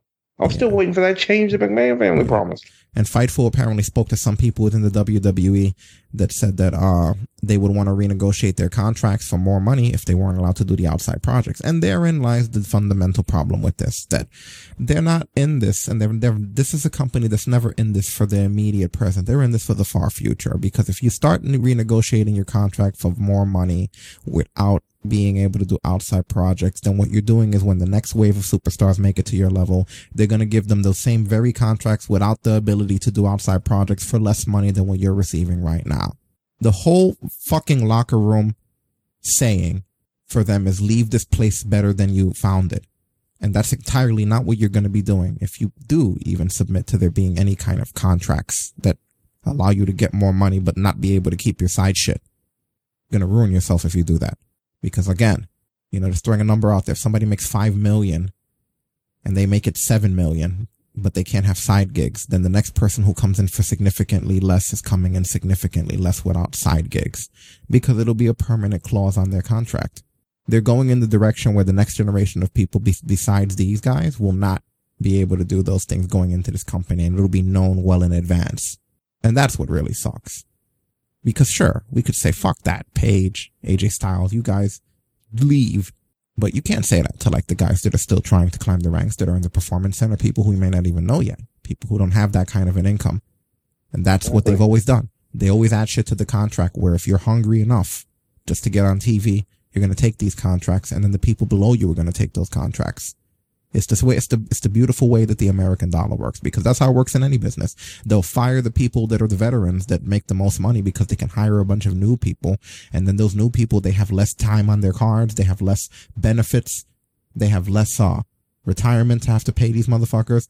You start them off at a lower wage and you keep them going. And that's what's going to happen here. It's like, we're worried about the superstars like Paige and people who've essentially retired or will retire soon. But it's going to hurt those that are coming up when this becomes a permanent thing, which is what they seem to be trying to enforce. And that sucks. Like, if I'm either a former person or like somebody who's in there but then on the way out, I'm warning the new people. Like, I'm plugging that hole up instantly. Like, yo, like, to hell with the job. Do not come here, because it's nowhere near what you think it is. You're not going to have anywhere near the level of freedom that you think you're going to have. It's literally just going to probably just damage you and make you not want to do this shit anymore. Because at this point, that's what this company has become.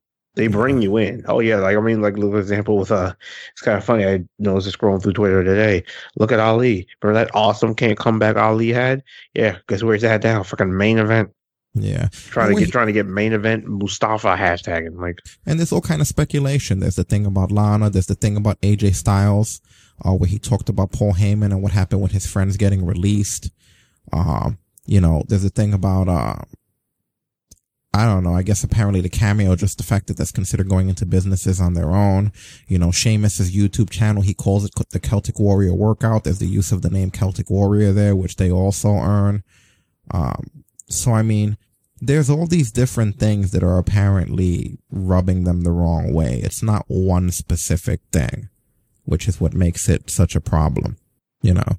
And our boy Miro, he apparently addressed this too.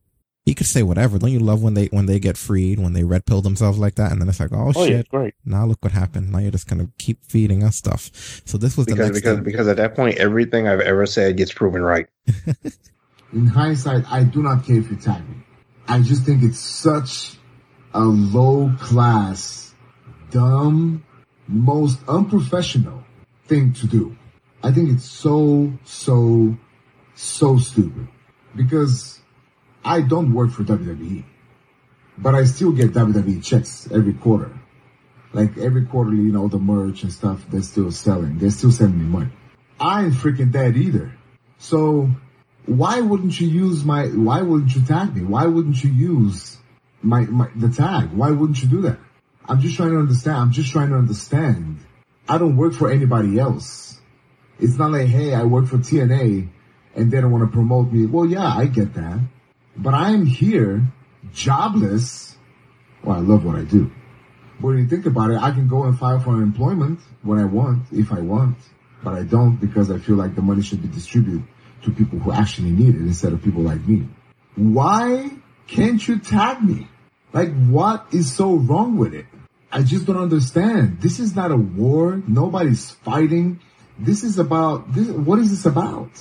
I really don't know. And it's not that I'm mad. I'm just like, are you freaking shit? It's not Vince. You think Vince tweeted that? Bro, Vince doesn't even tweet his own tweets. He's got a person who tweets his own tweets. But whoever did it, why? What do you think? Well, Bureau, the reason they don't tag you is because they're pissed off that you didn't just fall apart. Because when they release you like that, that's what they want. They want you to they want you to fall apart. They want you to squirm. And in reality, this motherfucker has become bigger here than he ever was with them. They want you to be fully dependent on them. Yeah. That's what it really is. They can't accept the fact they didn't tag him in it because they are steamed. And that's why the whole thing came out of where I wouldn't be surprised if they blame Lana. Because it's just another way to try to dig at Rusev for having the audacity to decide he won't decide to have his own identity and be a success without them. Because they're insecure children over there. This is the mecca of the wrestling world. This is a room full of insecure children that are mad that the other kids went to go play without them. Well said. Like, I'm so tired of even trying to be skeptical with this fucking company. It's a piece of shit that doesn't care about anything unless it benefits them. Nobody else is like this. With the releases during a pandemic, the way they treated people, the lack of precautions that they took, and then now using the very platforms that helped carry a lot of these people through these hard times and turning it against them, it looks shitty. I can't really say. Oh, not damn! Look, it is shitty. Let's not sit here trying to pretend like this is what it is. The gaming world is the gaming world, and the wrestling world is the wrestling world, and even us here who are a hybrid of the two keep the stuff as separate as we can. When we're here on Mondays, you don't hear us talking about what we did on Tuesdays and Wednesdays, even though this is a gaming channel as well. When we're on the gaming channel, we keep the wrestling talk at much to a minimum, unless we've already said in the beginning that it's going to be banter. We try to do the things. It's completely different. The dynamic is completely different, and they have no business here. This money is not theirs. It's terrible. They don't and the bad part is they'll never. When it's too late, that's when they're gonna start to give a shit. But guess what? By that time, nobody's gonna give a shit. They're gonna be that one ant that's straight away from the ant pile that got stepped on. Nobody's gonna care. Let's hope that you're not entirely right, but we'll see what happens. At this point, I damn near hope whoever's there who I like, get out of there. Get out of there before the ship goes down because the iceberg's fucking coming. This is what Paige had to say about what's going on here on her channel. Thank you. Just so you guys know, this is all going to be changed. It's going to say Saraya Mania. Everything's getting changed to Saraya. Iceman, what's up, buddy? Everything's getting changed to Saraya, my real name. But we are not getting rid of our Twitch, you guys. We are here to stay. James, thank you. 2 months, huh? We are here to stay, you guys. We are not going anywhere. Twitch is our house. I am the queen of Twitch, so I'm not. There ain't no chance in hell. We are getting rid of my stream. We're here to stay. Leave Twitch? Nah. Not at all. No, guys, I can keep it. It's just Saraya. Just have to change it all over to Saraya. Team Saraya. So yes, all of this is going to be changed. Just so that you all know, this is all going to be changed to Saraya Mania. Nightcap with Saraya instead of Nightcap with Paige. All that kind of stuff. But the background's going to stay the same. It's just the name change, you guys. Just going to change the name on everything. Danger Shoes, thanks for the 5, buddy. Thank you guys for understanding. I know it's going to be a little bit weird that you have to get used to Saraya. But it is what it is. It is what it is. You guys.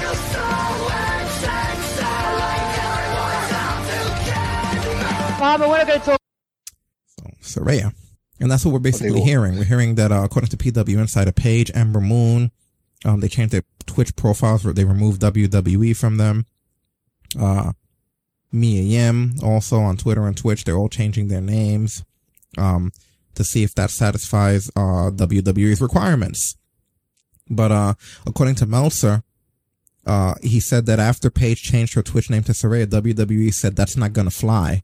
So they're definitely pushing the issue. This isn't just something that they're being passive about. Meltzer's quote is saying when Paige switched one of her things, Twitch, to Saraya, they were like, that's not going to fly because it's still banned, I guess. Anyway, we'll see how this plays out over the next whatever. I mean, most of the talent's not happy from what I gather. So they literally told her after she did this no anyway. They were vocal about this. They are completely controlling what these superstars are allowed to do. Yeah, I mean, hey, Paige, man, you got to get off Twitch, man. They're going to de-push you. What's up, Willie? Willie. Hey. So I think that is crazy. The fact that went the way that it did. It is definitely, no fucking reason. Yeah, they're definitely picking a fight here. So former presidential candidate Andrew Yang commented on this. And he basically said, if I'm not the Secretary of Labor, I'm pretty confident I'll have his or her number to talk about the ridiculous classification of WWE wrestlers as independent contractors while controlling their names and likenesses for years, even for something as benign as Cameo. Come on, Vince. You've already deprived the folks breaking their backs for you of healthcare, security, recovery time, retirement benefits, and fair treatment, licenses and royalties. At least let them make a living off their own names. Many of them need it. I grew up a wrestling fan, and it's been sad to see so many of my childhood heroes pass away early. I'd feel better knowing that they and their families were being fairly treated. I look forward to doing what I can for the next generation of performers. I know how tough it is. Vince, you better hope your old friend Donald wins, because change is in the air, and changes are long overdue when your corrupt labor practices are concerned. It would give me great pleasure. The people know. So, that is from Andrew Yang. Now, here's the thing here about this. It reminds me of the loot boxes with EA, where the loot boxes were always a thing that people went, damn, this is kind of shady. Damn, this is kind of shady. But then there had to be one time that somebody got too fucking greedy and wanted too much. And then other people in the mainstream started looking and went, hey, get your hand out of that cookie jar. That's what happened. I knew WWE was going to get so controlling at some point that it was going to get the attention of people, politics, people in the mainstream media. And now they're fucked, because if they would have quietly been happy with what they had, they would have gotten away with it a little bit longer. But now you're getting the attention of politicians in the news. That's the last fucking thing that you're going to want to do, because God forbid that guy goes through and he makes this a big thing. And you know what? It could happen so fast to you, WWE, that he fucking did. He went on CNN and made this a thing. Yes, everyone who watches CNN has now seen it. Do you know how I know? Because we got it. Feed has recently been looking like a job pitch for the labor secretary position. Is that something you want? And have you talked to Joe Biden about it? I'll do whatever Joe and Kamala want me to do to help us get to the next page in our country's history, Anna. I think that the post you're talking about was my categorizing the misclassification of professional wrestlers as independent contractors, which is completely ridiculous given that the WWE controls their name and likeness for years and controls their activities in many ways. But anything that Joe and Kamala have for me that I think that they think will help move the country forward, I would love to help. Well, real quickly, if you will, if you were given that opportunity, what would an Andrew Yang labor secretary do on day one? We have to try to get people the benefits that were associated with full-time jobs in different ways, Anna, because we can't pretend that it's going to be like the 70s or 80s where you get a job and you're at the same company for years and years. So certainly you want to make it easier for workers to organize and bargain for better benefits. But if you could have a means of having workers have benefits that move with them when things change for them in terms of their employment, I think that would be something that we need to make progress on, because we're way behind the curve on people getting benefits that you expect with a job when they have temp or gig jobs. So now you have people gunning for you, not just for that Twitch shit, but you could lose that plus the whole independent thing, which means they need to pay medical benefits. There are some that are under the belief, and I've heard a lot of old school guys say this, that if WWE ever had to do that, that would be it. They would have to close up shop. It would just be too much for their economy. Oh, for the love of God, make them do it. Which I find that hard to believe. Maybe money would be a little bit more scarce because medical benefits are quite expensive. But you know what? They're a lot more expensive than the money they would have made with it being greedy about the Twitch and They should have kept their fucking mouth shut about the Twitch and Cameo thing. You know what I mean? Mind your business, because now somebody else is up here. Or just not even done anything with it. Just let these guys do what they gotta do. How do they feel? How does it feel when someone sticks their face into your shit, WWE, which is essentially what Andrew Yang is doing here? Mm-hmm. You did that to your wrestlers. You stuck their face in shit that had nothing to do with you, and now this guy is gunning for you. He popped the top on your shit, and the best part about it is you can't de-push him.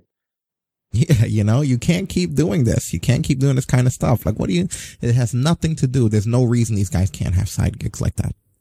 No other job in the world would tell you that you can't stream on Twitch. Who the fuck do they think they are?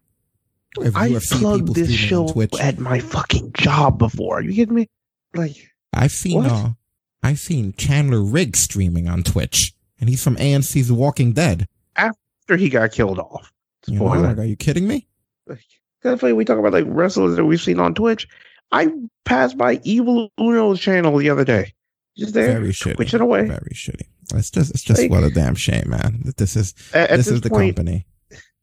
At this point, it's to the point now where anytime we report anything on there, it's automatically true, because this company has proven on numerous occasions it is shitty in every single way. New shitty news comes around now, and from now on, don't expect me to even skepticize about it for a second, because it's always been true. Xavier Woods chimed in as well. I have his quote here. He said, "I have no answers. I have no idea what is going on. I think I'm fine. I think most people are fine, but we'll find out. I don't know. I'm not the person to ask. I wish I knew more, but I don't, unfortunately. We're going to stream as much as we can for as long as we can. I'm just trying to build an audience so that when I get my G4 gig, we have a built-in crew. Keep my game name alive." And that's another thing. He wants to be one of the new hosts of the upcoming G4 Next Generation. It's like, I hope they don't fuck that up, man. You know what I mean? Like right now, the last thing that we need is for G4 that's just coming back to already start losing potential hosts thanks to WWE of all people. This G4 thing is a delicate thing. We already lost it once. I don't want to lose it twice. Not for nothing. There's no reason to stay in this company. The money is not worth it. The status is not worth it. Yeah.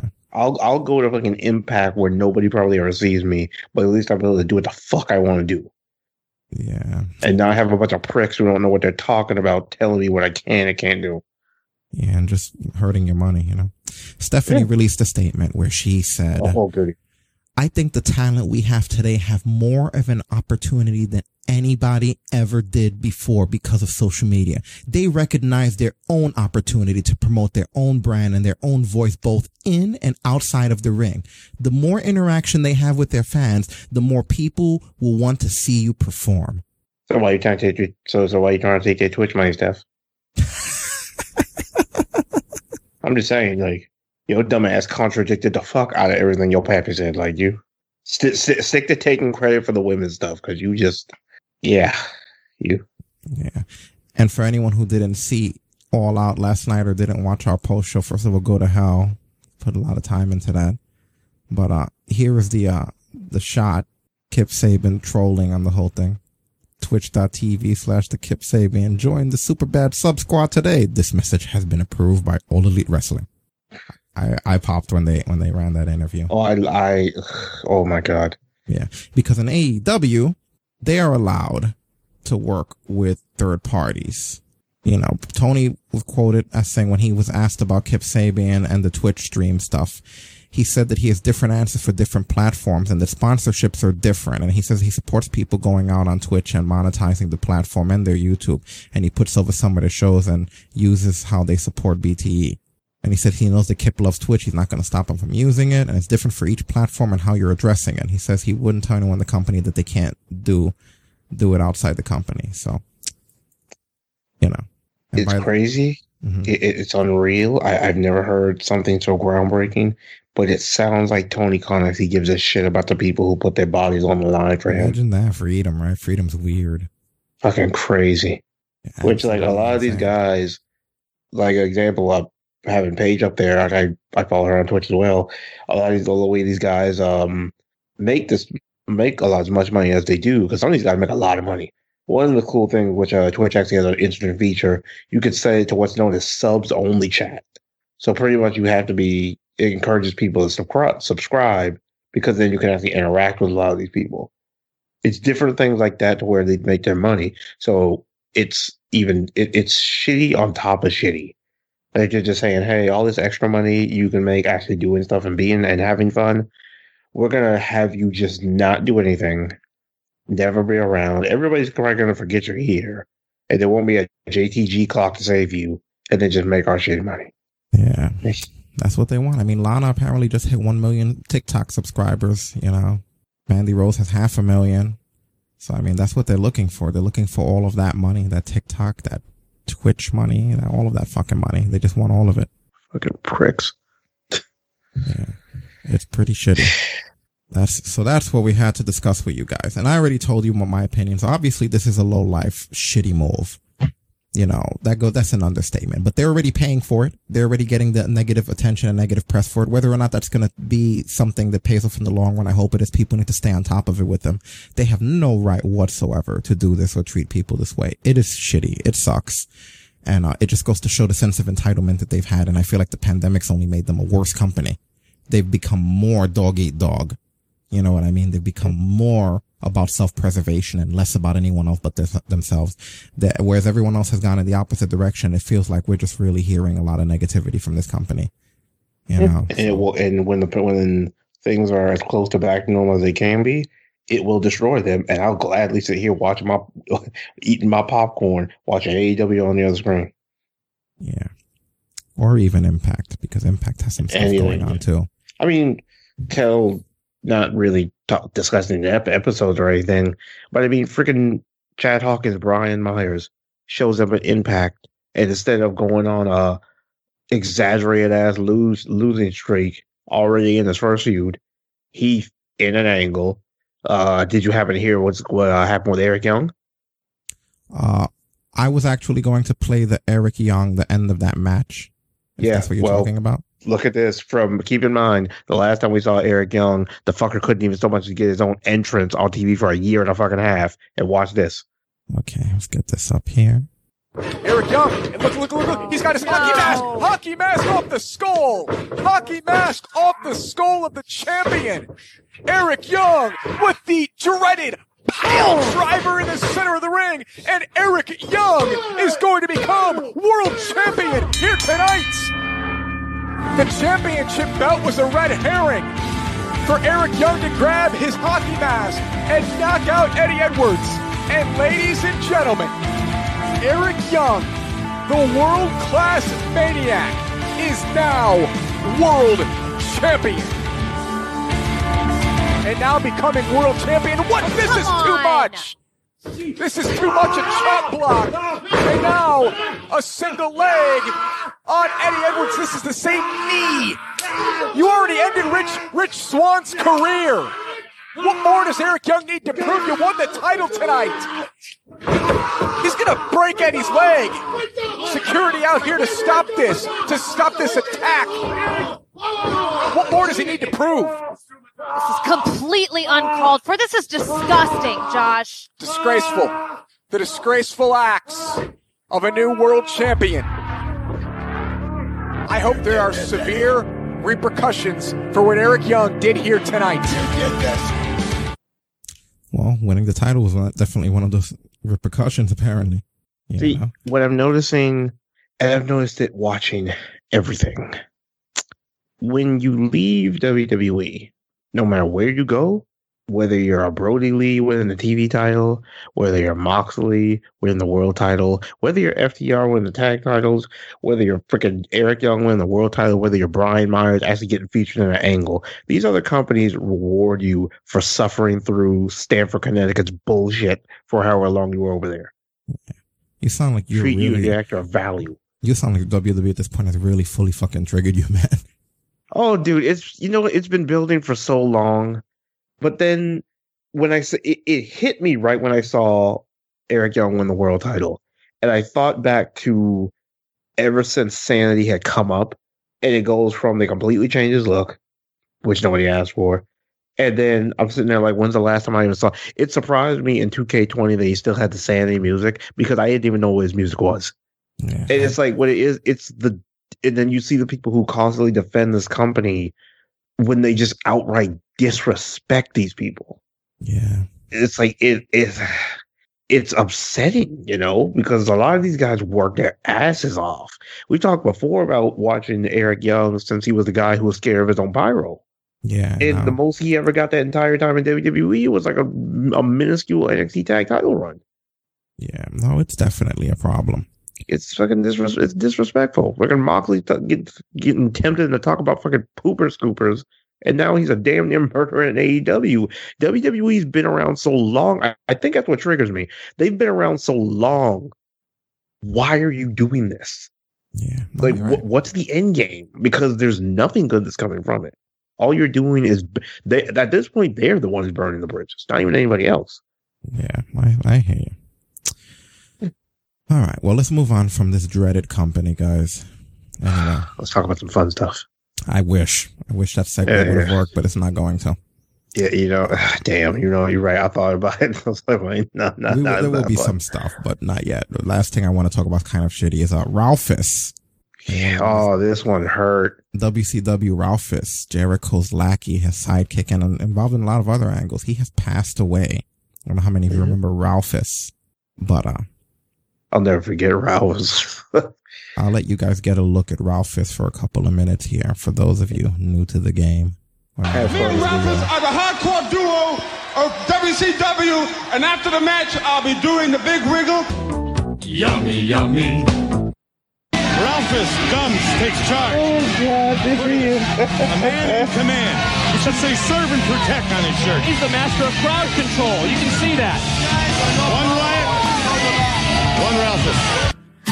I am a mountain, and I am a tall tree. Oh, I am a swift wind, sweeping the country. I am a river, down in the valley. Oh, I am a vision, and I can see clearly. If anybody asks you who I am, just stand up tall, look them in the face and say, I'm that star up in the sky, I'm that mountain peak up high. Hey, I made it, I'm the world's greatest, and I'm that little bit of hope. When my back's against the ropes, I can feel it, I'm the world's greatest. Champion Ralphus, Chris Jericho. No, not Ralphus, Chris Jericho. On his way to the ring and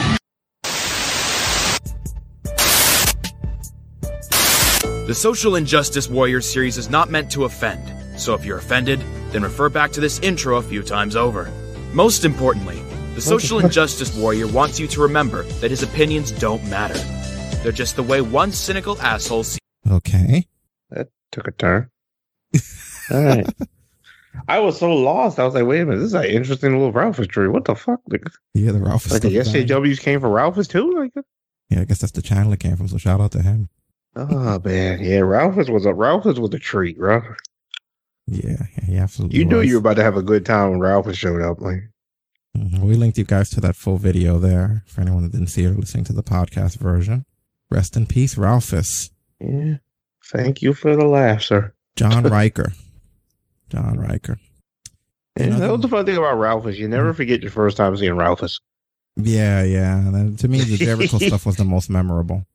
Oh yeah, the Jericho stuff was some of his best stuff. But yeah, we lost a big one. We lost a fun one. Yeah. We lost a couple of lame ones too, in a different way though, because WWE released AOP. Toka and Razar gone. WWE's come to terms with the release of Akam and Razor AOP. We wish them well, and we wish them all the best in their future endeavors. September 4th. So this was about 3-4 days ago. Yeah. Anything to say about that? Oh wait, I was supposed to be sad. Okay, never mind. My bad. Happy, I mean, indifferent. What do you think? You know, it's just like they were never really interested when they were in NXT, and as usual with the WWE, that was when they were at the best. But then they show up at the main roster, one gets injured. They come back, another one gets injured. And then that whole thing with Seth Rollins, like they haven't belonged the entire time they've been here.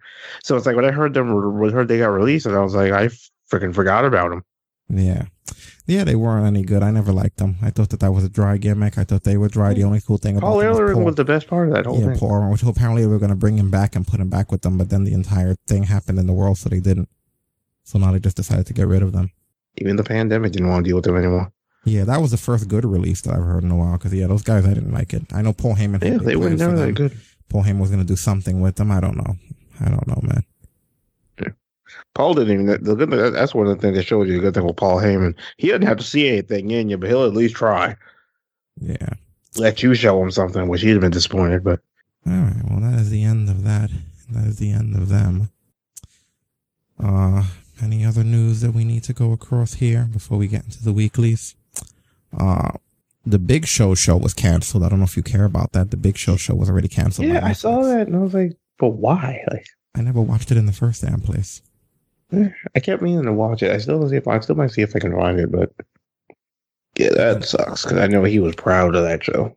They're gonna have like a Christmas special or something, and then they're gonna wrap up there. Oh God. Other than that, let's talk a little bit about the weeklies. We had, which I'm not going into details about these. I've been doing details about a lot of shit, but NXT, the weekly NXT, the most important thing, nothing else was relevant but that fatal 4-way, right? Yeah, the first ever 4-way Iron Man match, that was pretty much the only real thing that was like a significance, pretty much. Right, and that had Adam Cole, Tommaso Ciampa, Johnny Gargano, and Finn Balor, right? Those are the 4 dudes?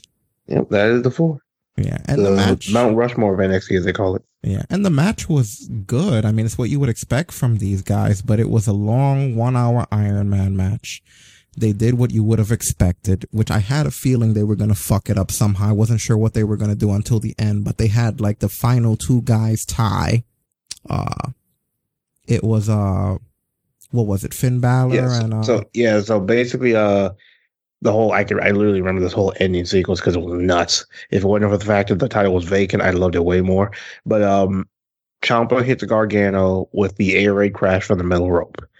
And as Gargano, literally, because we've seen him do this before, Ciampa hits the ground and Balor is pretty much already in the air for the coup de grace, and he connects and he gets the 2, and he gets the 3. And with, I think it was all about 20 seconds left, he's sitting there like, I got it. But in about the last 10 seconds, Cole hits the last shot. And for a minute, it looks like Cole's not going to get there in time because he's having trouble rolling Balor over. But literally within the last 2.5, 3 seconds, he gets the 3 count. And now we have a draw. Yeah. So the thing about this finish, before we get into what Regal wound up announcing, it would not have bothered me if the damn belt wasn't already vacant. And that's what I think annoyed me the most. It's like, okay, another fucking week with a vacant belt. That's nothing. They promote this as a special Tuesday, first ever Iron Man match. It ends in a fucking draw. And then, especially since the most popular Iron match in all of history is known for ending in a draw and then the match being continued into sudden death. You know what I mean? So now we have the first ever 4-way, and it was a draw and continued into next week with the last 2 guys, which it sucks, man. I'm honestly so over NXT. I'm hearing these rumors that they want to move back to Tuesdays, which they'll be doing that by themselves. I won't follow them anymore at that point. It's just wrestling. I mean, at this point, can you blame them? They're tired of getting that ass whooping every week. Yeah, Jericho actually said that. Jericho said recently, AEW won. Yeah, Jericho said on Busted Open Radio, he said they should retreat. They should move to any other night. Get away from us. You guys got a great program and it's good. Why would you want to sacrifice your own rating just to be spiteful and petty to go head to head with AEW? We're not going anywhere and put on anything and put on anything you want. We'll continue to beat you. It is a retreat, but it's also the right move from a business standpoint. Get your head out of your rear end and just worry about your product the same way we worry about ours. If they move to Tuesday, smart move. That way you can get your 850,000, 900,000, whatever. Get 10 million viewers. Congratulations. Let us do our thing and we'll get over 1 million. I think it's a smart move business-wise on theirs. They lost. There's nothing wrong with conceding defeat. Moving to a different night and worrying about your show and not worrying about going head to head with AEW because you can't stop us. You know, and that being said, NXT brought in 849,000 viewers, 0.26 in the 18 to 49 demographic. The AEW Dynamite on their respective day brought in 928,000 viewers for the Go Home show. So pretty much over 100,000 more viewers, almost 120,000 more viewers than AEW, 0.36 in the 18 to 49 demographic, beat them in the demographic as well. So even on the separate nights, AEW would still be coming out on top, almost coming the closest to 1 million, almost practically 1 million viewers versus the 830 or rather the 849,000 from NXT. He's right. They need to just concede and leave. But again, it's been speculated that the whole purpose of putting that show there was to make sure that AEW can't bring in the kind of numbers that you just saw. That was almost 1 million.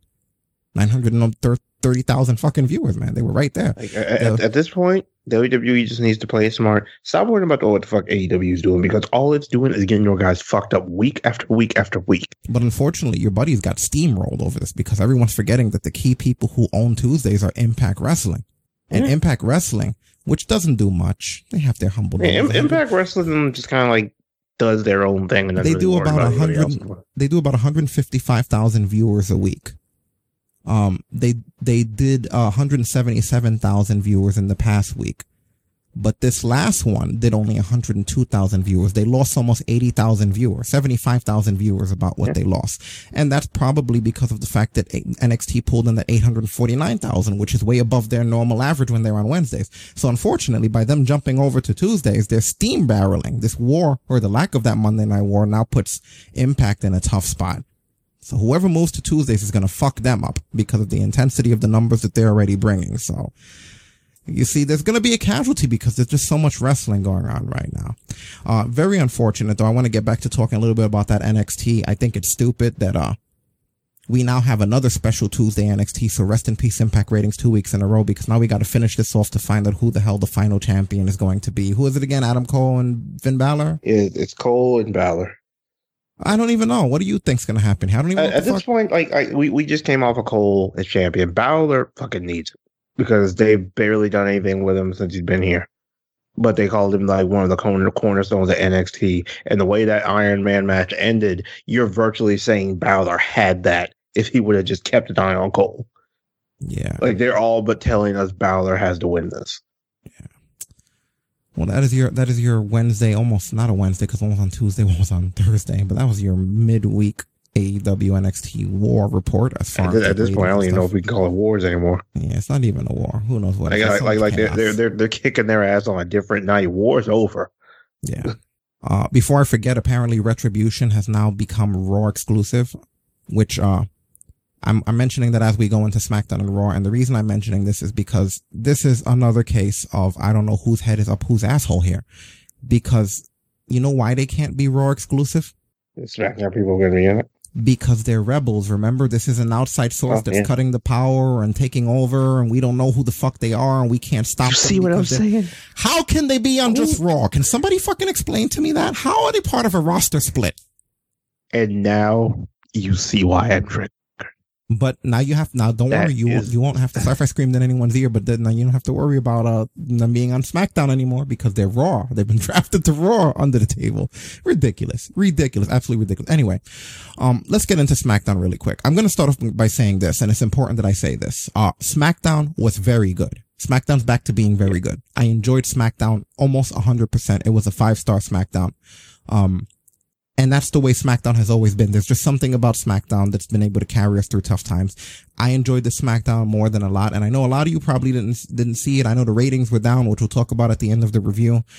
Because of that, it's a shame that they're suffering because this was probably my favorite hour and a half of consistent wrestling of the week. Just combination, no disrespect to anything with AEW, but just the storytelling and everything that happened here. This all felt like nice progression and good matches. That being said, it starts off with that Paul Heyman promo, which I thought it was a very interesting twist where Paul Heyman is saying that Roman Reigns corrupted him, not the other way around. Roman Reigns is the one that went and got him. They even brought in the fact that, how WWE, the guy needed a little bit of time off and they give his title to The Fiend and The Fiend's not a good champion. This is going to lead to a fatal 4-way match at the end of the night, which the winner will go on to fight Roman for the title at Clash of Champions. We will get into that a little bit later on, but as it stands, the people in the 4-way, who was it supposed to be again? It was going to be Sheamus originally. Yeah, Sheamus, Corbin, Riddle, and Big E. Right. So this is where it starts. We're going to remember that. So, Jey Uso meets up with Roman Reigns backstage, and it's interesting. This is probably one of my favorite Roman Reigns, if you could even call it a promo backstage segments, because the couple that he has, one with Jey Uso when he first sees him in the hallway and he's like, what are you doing with this guy? And he's like, I got this and I have control about it and all of this other stuff. We'll get back to that also later, but more or less what happens is he talks to him backstage and he tells him, to go out there and get his opportunity, but he does it in a very condescending way. Like Stasis basically called it, she said, the Samoan Godfather. He's sitting back there almost like Godfather Samoan, telling you to bring pride to the family and all this other shit. It works really well for Roman. It works really, really well. I like it so far. They have this thing with Big E, and a bunch of the other wrestlers standing around, a cake. And the only reason I'm bringing this up is because this is just my thing, but I hate when wrestlers all stand close to the cake like that. Like you're all screaming and shouting with the cake, like right fucking in front of you. You're spitting all over the damn cake. Get away from the cake. Practice social distancing with the cake. I've seen it way too many times. They're talking on top of food. Like, holy crap. You know, but the whole point of this is that Big E's happy and excited because Xavier Woods is apparently coming back. But poor Big E is expecting Woods.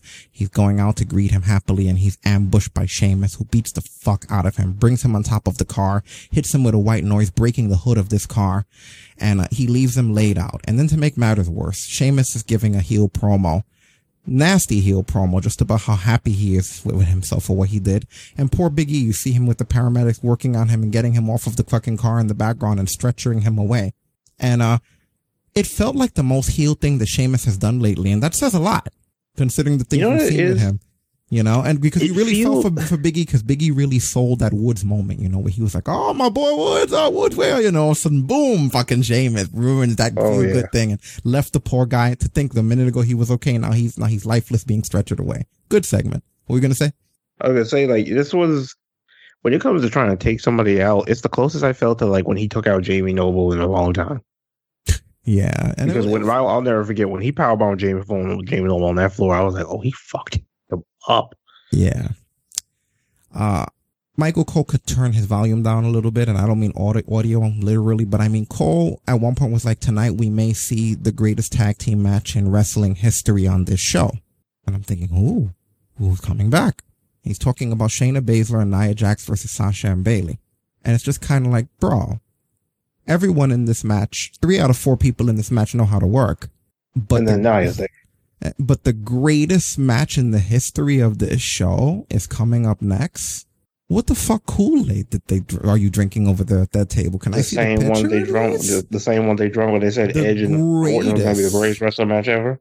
So you're talking about the same fucking brand that Paul London and Brian Kendrick and you know how many tag teams? I don't even want to. I'll be here all night if I name the amount of tag teams that have come through this fucking SmackDown brand. The Guerreros. The Guerreros, just to name a couple off the top of my head. That's just 2 right there. The Outlaws, even if it's not technical as heels, and when you look at their title runs and everything else that was going on there, the Dudley Boys, Edge and Christian, the Hardys. But no, this might be the best tag team match in the history of this show. So because apparently they're 5 and we have to run them through this again, you don't advertise it as the greatest. It has to become the greatest. Now, that being said, I wish Cole didn't say that, because this match had so much. It was excellent. It was a great match. The way Nia and Shayna, specifically Nia, grabbed Sasha by the legs, the 2 of them, they're doing the dual swinging the girls into the barricade. I know Nia just because she's rough. It's not like this was an art or anything, but the way she swung Sasha into the barricade and then just let her limp body go.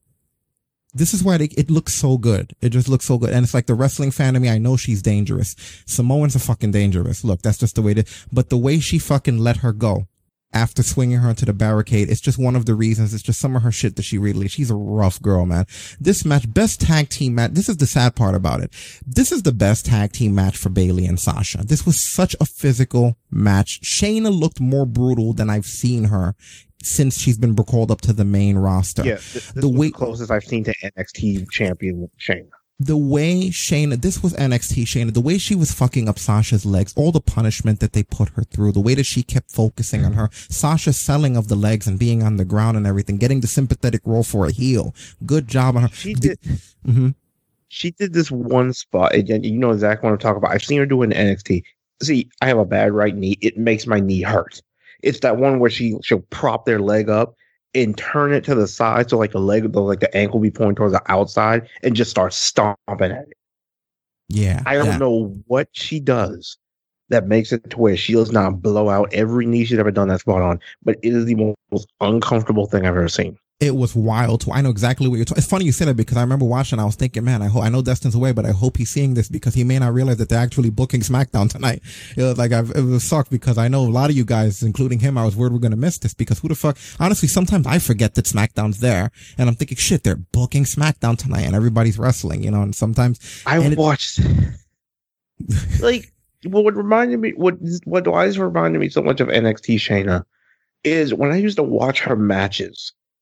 In my head, I used to sit there thinking these girls went into this knowing they were about to get hurt.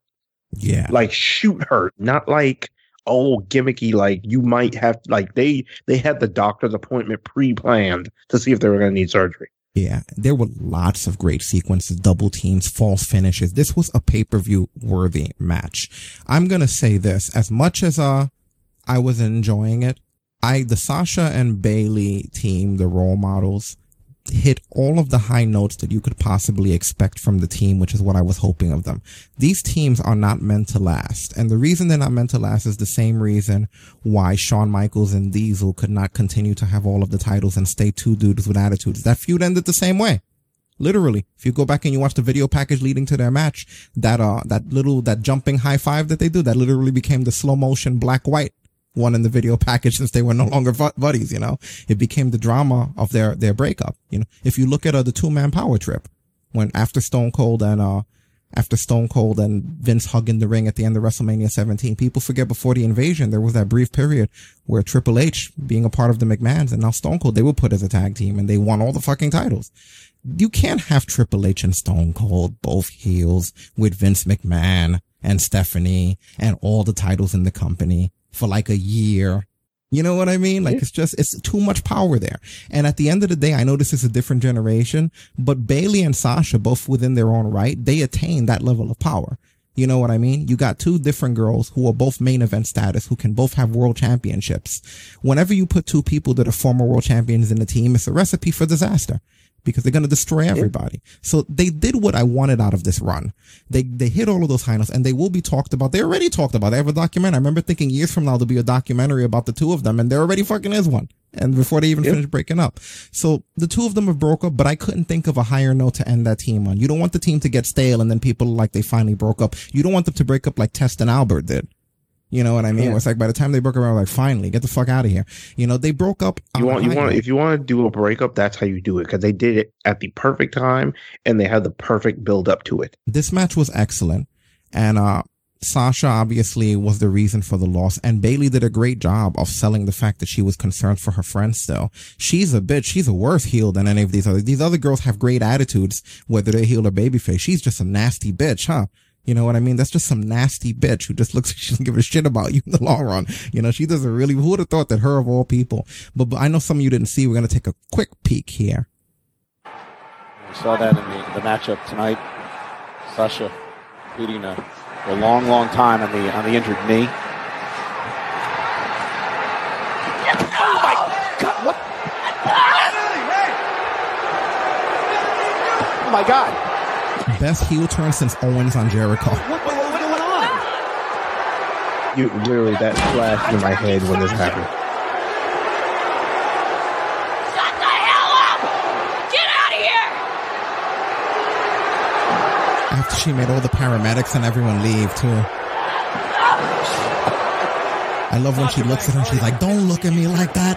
And then she keeps hitting her. Snap. Seriously injured Corey. And Bayley now. And that's the back leg. And the leg that got worked that whole match by Shayna. This was bananas, dude. And then how it ended.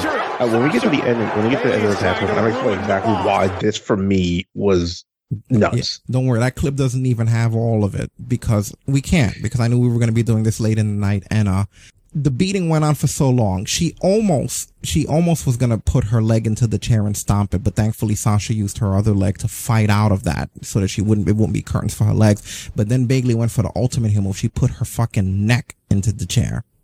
Yeah. And what was crazy, she succeeded in the move. She jumped off the middle rope and stomped the chair. What made that so crazy for me is a lot, especially nowadays, we see that spot teased, but a lot of the times now, you don't see the spot go through. And I'm sitting there waiting for something to happen, and she came off the top rope, and I'm like, oh my gosh, she's going to get it. What I like about that was that Sasha's selling of the spot was cool, because a lot of people will twitch and do this other stuff. But with Sasha, what she essentially did was nothing. She stopped moving. It was like she got killed. You know what I mean? Her body reacted, and then she just went limp. And she twitched a little her arm, but mainly she just took her out completely, man. Like, it was subtle enough to where you knew she was hurt badly, but not like over exaggerated. Yeah, I'm trying to see. I'm trying to see if there's a little bit more that I could give you guys, because I know that it wasn't like Kane and Shawn Michaels bad, but it was. King West and Sasha didn't have to do the Devon sell. Yeah, you know what Sal? See, he knows what Sal I'm talking about. Yeah, but I like it was worse that because she was squirming and twitching and so much during the entire torture that it added more to it that stomp to the neck put her out. You know what I mean? She stopped all movement. Now she's just down, you know. That was frightening, man. Yeah, let's get a little bit more of this out here. Now. She's gonna permanently injure Sasha. Bayley is trying to ruin the boss.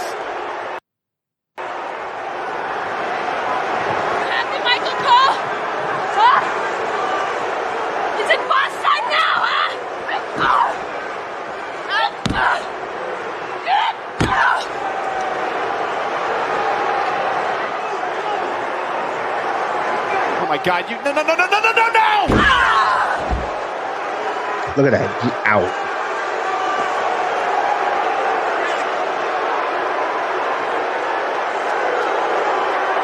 Made her an instant baby face.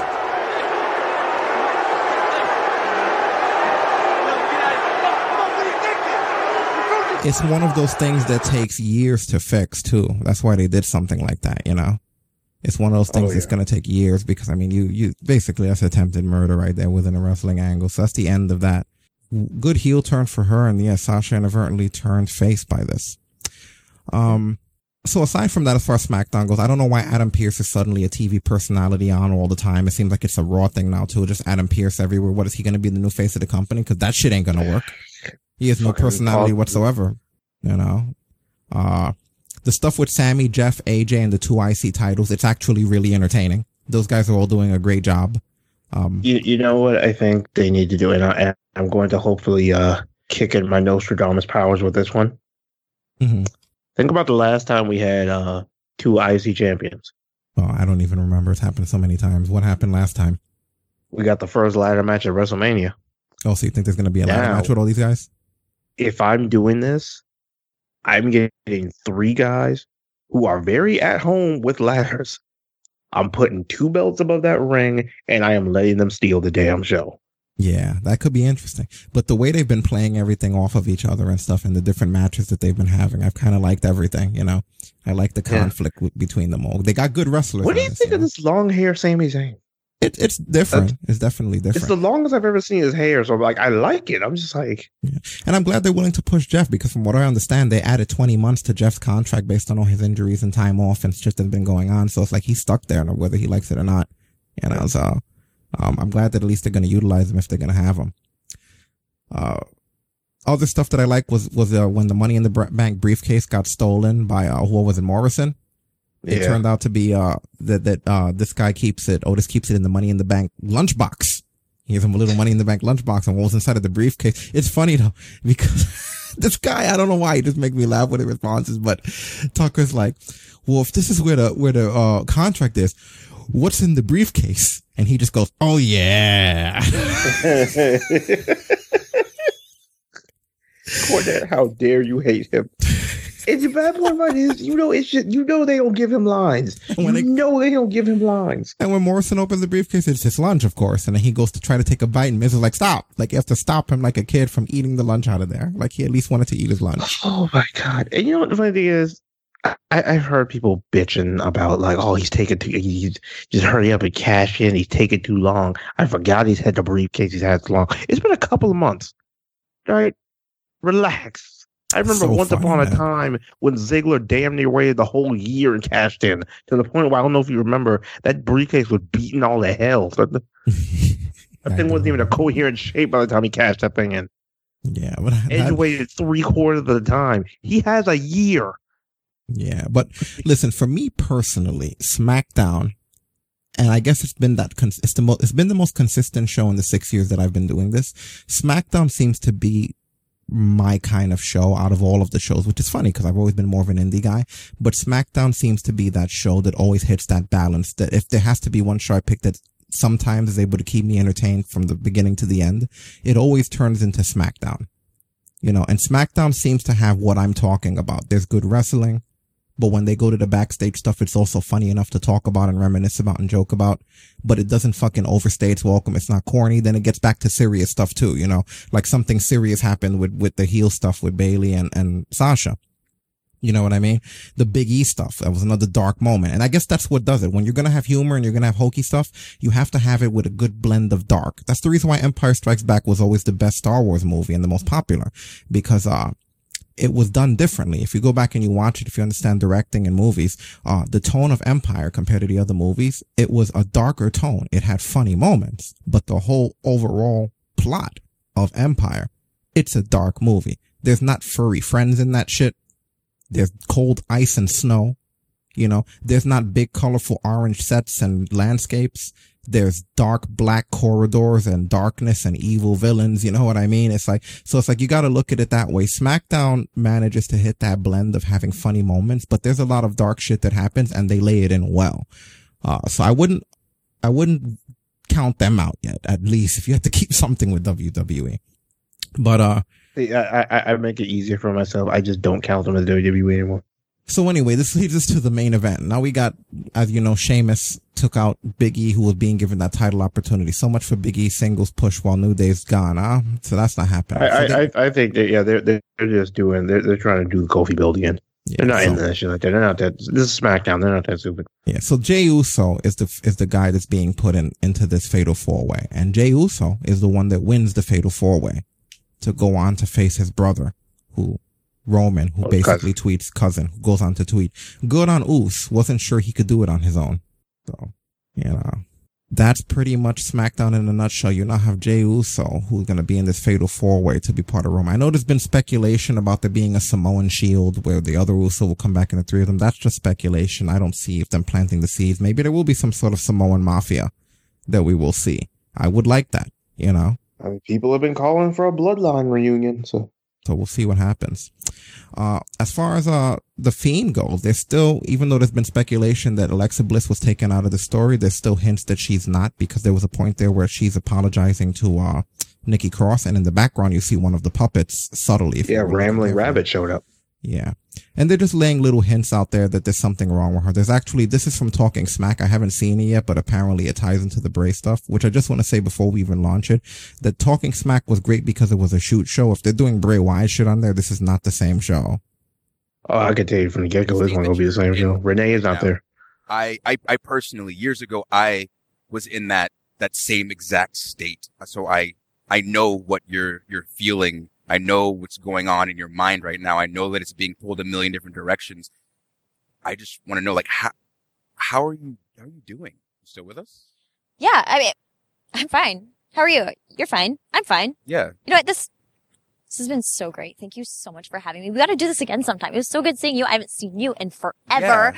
Oh, we got to do this again. Thank you so much. Oh, yeah. Okay, she's done? She's finished. It's okay. Okay. So yeah, Stacey says she acts like the girl from Death Note that was obsessed with Al. For any Death Note people, I still haven't watched all of Death Note. I've only seen the beginning. I know it's an old anime. I really should, but so I don't know. I've seen the girl though, and I see the appearance why she looks like her for sure.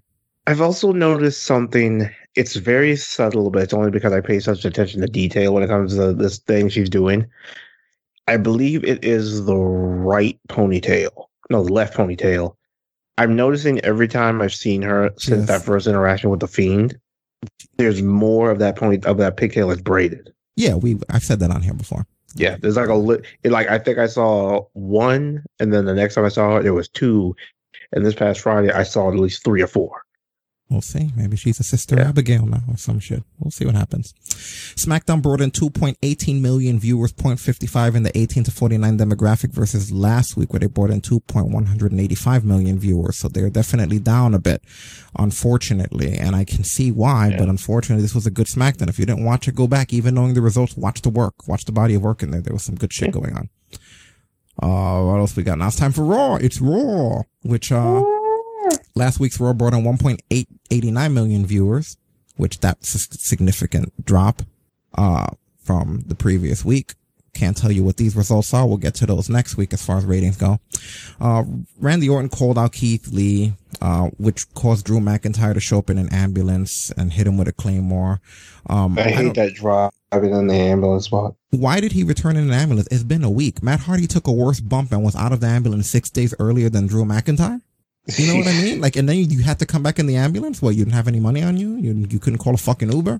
If you used an Uber ever before, they keep your account information so they could deduct from your credit card without you even needing to swipe. So even if you were just in your wrestling trunks and had to leave dressed as Drew McIntyre, just in your trunks and boots, you would be able to get there. So you stole an ambulance because they wouldn't permit you to take an ambulance. And after 7 days, you stole an ambulance. At that point, the adrenaline should have left your body. The only time stealing an ambulance makes sense is when they do it on the same show because they're still pissed off. They're angry and shit. Get the fuck away from me.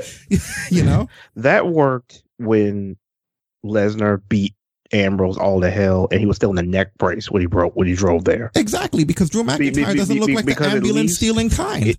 Because at least that pulled out the fact that, like, hey, he's still in the neck brace. That means this crazy fucker didn't even so much as let them examine him. Yeah, but that's the whole point. That Drew McIntyre is not the ambulance stealing kind of guy. You can't just give the ambulance stealing thing to anybody, and you certainly can't let 7 days go by. He was in the hospital for 7 days and then stole a fucking ambulance? He couldn't arrange to be returned to the arena? Fractured jaw? The whole reason they steal an ambulance is because they usually take over. The implication is supposed to be that at some point on the way to the hospital, they took over the ambulance that they were being brought in and turned the fucking thing around and came back. 7 days later? That must be a hell of a drive. That's more like he commandeered a fucking ambulance that was just in the parking lot. Hey guys, I'm gonna bring this right back. All right, cool. And then the weird part about it is I don't understand what was the distraction, because that ambulance thing didn't do anything. Randy Orton was looking right at him as he casually sauntered up the fucking ropes and hit him with a claymore. It wasn't like there was any. Randy Orton, the veteran that he is, watched this man with the ambulance was more like a warning. It was like an alarm is going off, and he's sauntering up there, Orton looking straight at him, boom, claymore, fucker you. It didn't make any sense to me. Orton suddenly had to be portrayed as an idiot for tonight's angle to work. Like all that happened was Drew slid in the ring. Orton went to close on him. He ducked and then got claymored. Exactly. And you know what the bad part about it is?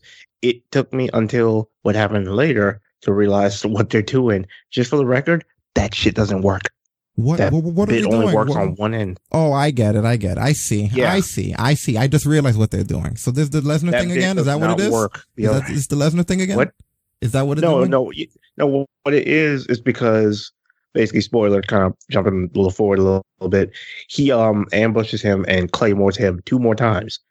It was literally just a receipt for getting punted 3 times. Right. And except instead of doing it all in one shot, like they did with Lesnar, they drew it out the whole 3 hours. Right, because during the Keith Lee match with Randy Orton, it's going to end in an RKO. Keith Lee was about to become just another victim, as Taz will put it, which it still doesn't look good on Keith Lee's part. But instead, the match doesn't officially get that loss because he comes in and he claymores him out of nowhere then. And then where was he the third one when he claymored him? The third one, Orton was backstage leaving. And then he claymored him. And this one just claymores him again. And this one put him in the hospital, right? I fucking guess. I heard an ambulance. At this point, I wasn't even really fully paying attention. I felt like he got ambulanced.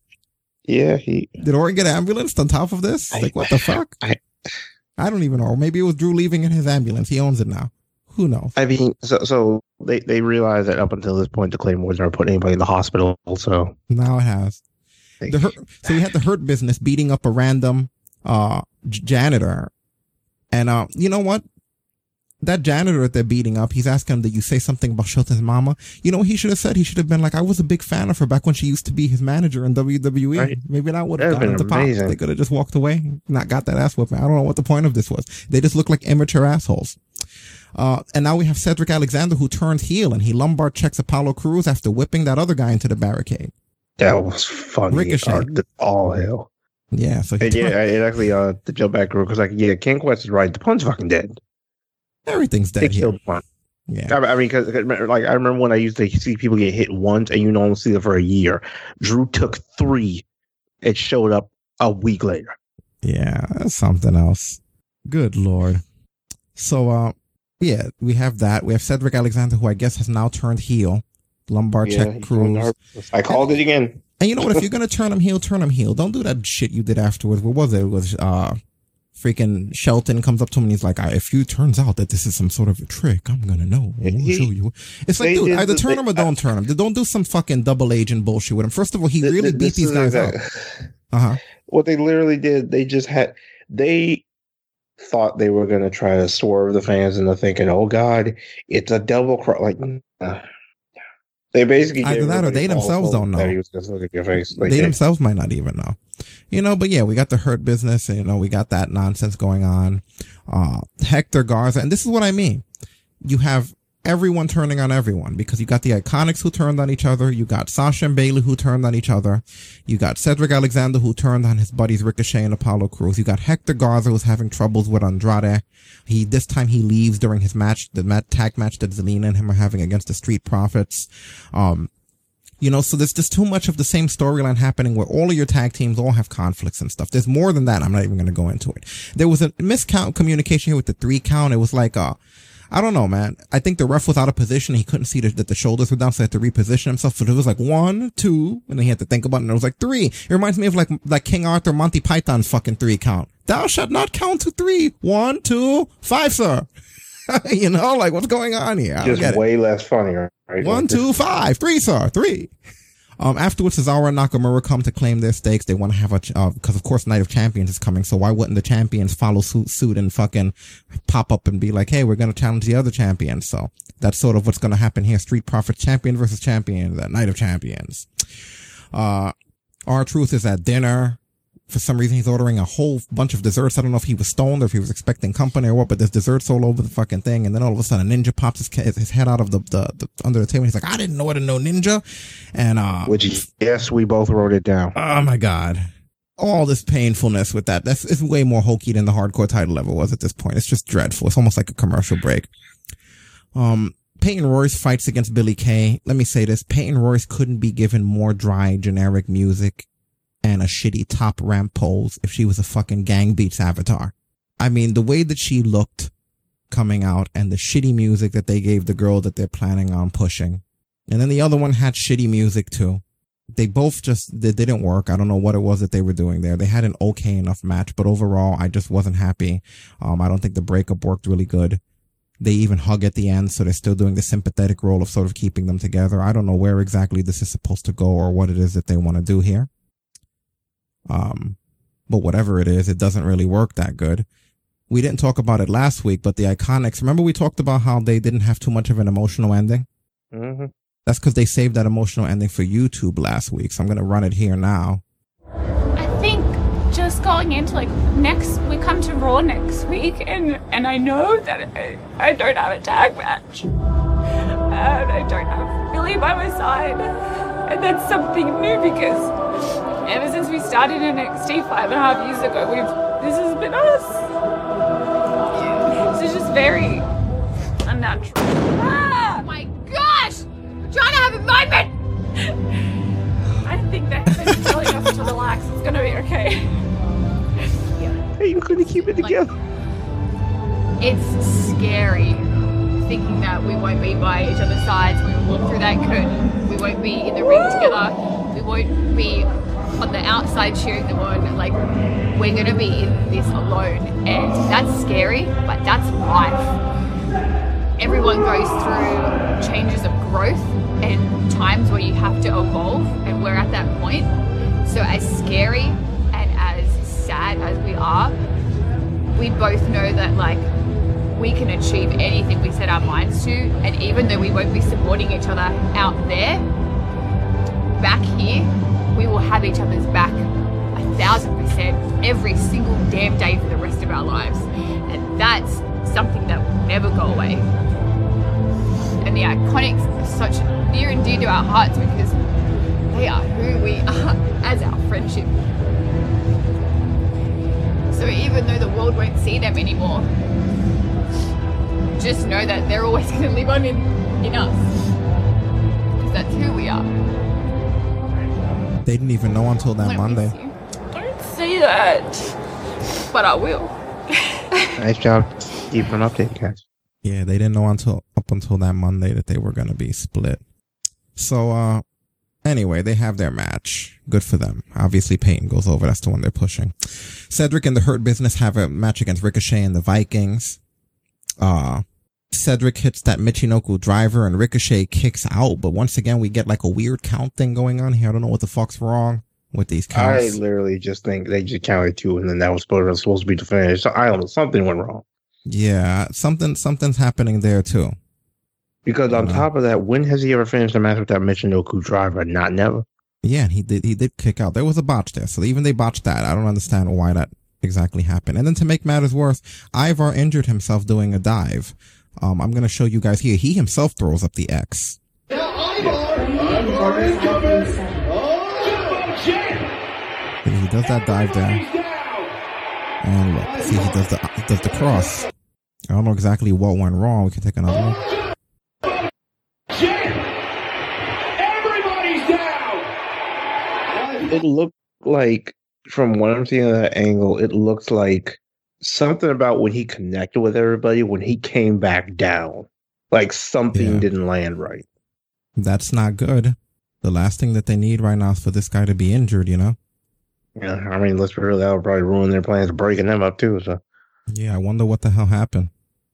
Yeah. Hopefully he's okay. Yeah, hopefully he is. That's only the second time I've ever saw the wrestler themselves hold up the X. Yeah, you can add Eve Torres to the list of people that tested positive for corona. I'm actually only know that because I'm looking to see if anything's happening with Ivar. So yeah, I know we're running super late here, guys. Sorry, but hey, there's always news. So yeah, I'm looking for an injury update on him right now. Let me tell you what we find. He had a cervical injury, and he was transported to a local hospital and is expected to make a full recovery. So it's something cervical that happened to him. Because they did notice when at the end of the match they were checking on him, he was flexing his hand. So it seems like making sure like everything was still moving. Yeah. So, that's pretty much, what else happened on this? Yeah, Keith Lee versus Orton, which we talked about with the Claymore ending. Kevin Owens fighting Aleister Black in Raw Underground for whatever reason. Whipping his ass. Yeah, whipping his ass. The Mysterios beat the hell out of Murphy. The match ends, that street fight that they have, they're supposed to be Dominic versus Murphy. It ends with all the Mysterios, the mother, Ray, the sister, they're all just beating the shit out of this poor guy. I swear to God, my favorite spot in that match was Dominic hitting that running code red that his dad's been doing through the table. Yeah, that looked really good. It was like a sunset bomb practically, that looked really solid. It happened so fast, I didn't realize what happened until I took a moment to think about it. But no, that kid, he's literally getting better every match. Yeah. It's frightening. Mm-hmm. And that's more or less Raw in a nutshell, right? Yeah, pretty much. It ended on the ass whooping. Yeah. Couple of last minute breaking news. According to Sean Ross Sapp, he said that WWE clarified some of the foggy info around third party deals today and said wrestlers could use their real names but needed to tell WWE about it. And that it was not made as clear as last week. Maybe that's because they're backpedaling now that they're getting all that fucking heat. So, because they could have just said that a week ago, and they didn't. Or they could have just not touched their fucking names and Twitches and shit. Yeah, exactly. Matt Hardy, actually, in the past few hours since we've been on here, has released a video update on his condition. So now we could get some clarification from the man himself, hopefully. Just bear with me while I get that up on the screen. Yeah, it'd be good to hear from him. Good God, that's low. I hate Cameo. Smashed myself on the concrete. Had to go for a whole bunch of tests and evaluations, and we just wouldn't let me go. So I was just stuck in the hospital. And I've been there recently, and it sucks. So I'm so happy to be out and be back home.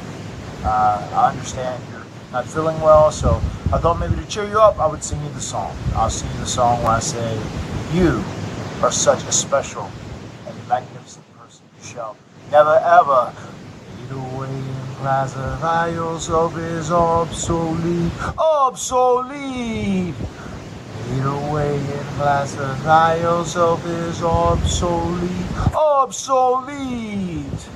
Now remember, you're one of my favorites. You're a great person. You have a great heart. You have a great soul. And I want you to know you're beautiful on the inside and the outside. Take care of yourself. Best wishes, and I look forward to seeing you again someday in the future down the road. Be well. Continue to be healthy and happy. Adios. All right, well, that comes from him. Okay, hold on. Let me turn out before you say anything. I had to turn our system up to hear that low-ass Cameo thing. Good Lord. That's terrible. Yeah, I mean, he's feeling okay. So. Yeah, good for him. He looks more just tired from being at the hospital for 3 days. Mm-hmm. He absolutely does. I mean, I feel like if it was anything like a concussion or anything, I feel like he would have clarified that at least. He's pretty much he's kind of an open book when it comes to stuff. Yeah, it would be hypocritical to not call him out, considering he calls WWE out for everything that they do. You know, like I said, he's not the hypocritical type. Oh man, so yeah, another long one. Even though I try to avoid it just because of all the damn news and shit that happens with these companies. Good lord, it happens. You can only do so much. Yeah, well, I want to do so much less. All right, guys, I think we are wrapping up here. So, that being said, thank you, everyone who has hung out with us for this entire evening of wrestling news and antics and so on and so forth. All of you on Twitch and on, of course, on iTunes, Stitcher, TuneIn, SoundCloud, iHeartRadio, Facebook, everywhere that you're listening to us from all the live platforms, even just directly on TalkBrunch.com. Thank you to all of the people in this chat room. Stasis Streams, King Quest 770, Sakuhasu, aka Marceline the Vampire Queen, George with a Z, EB Gamer, Kula Ice, Michi Black, Saiyaman Senpai, also thank you for the host, sir. Also you too, Kula Ice, thank you for the host. Willie V2, Bloodluster, Ray YK, or Relic, rather. I see what you did there, Relic, Princess League, and of course all of you across various platforms, as I said before. Ladies and gentlemen, you've been listening to Talk Brunch Live, episode 407, hosted by yours truly, Rick Dara, aka Captain Brunch. From myself and Destin, we're out of here. Keep it going, people. We gonna try. Shut it down.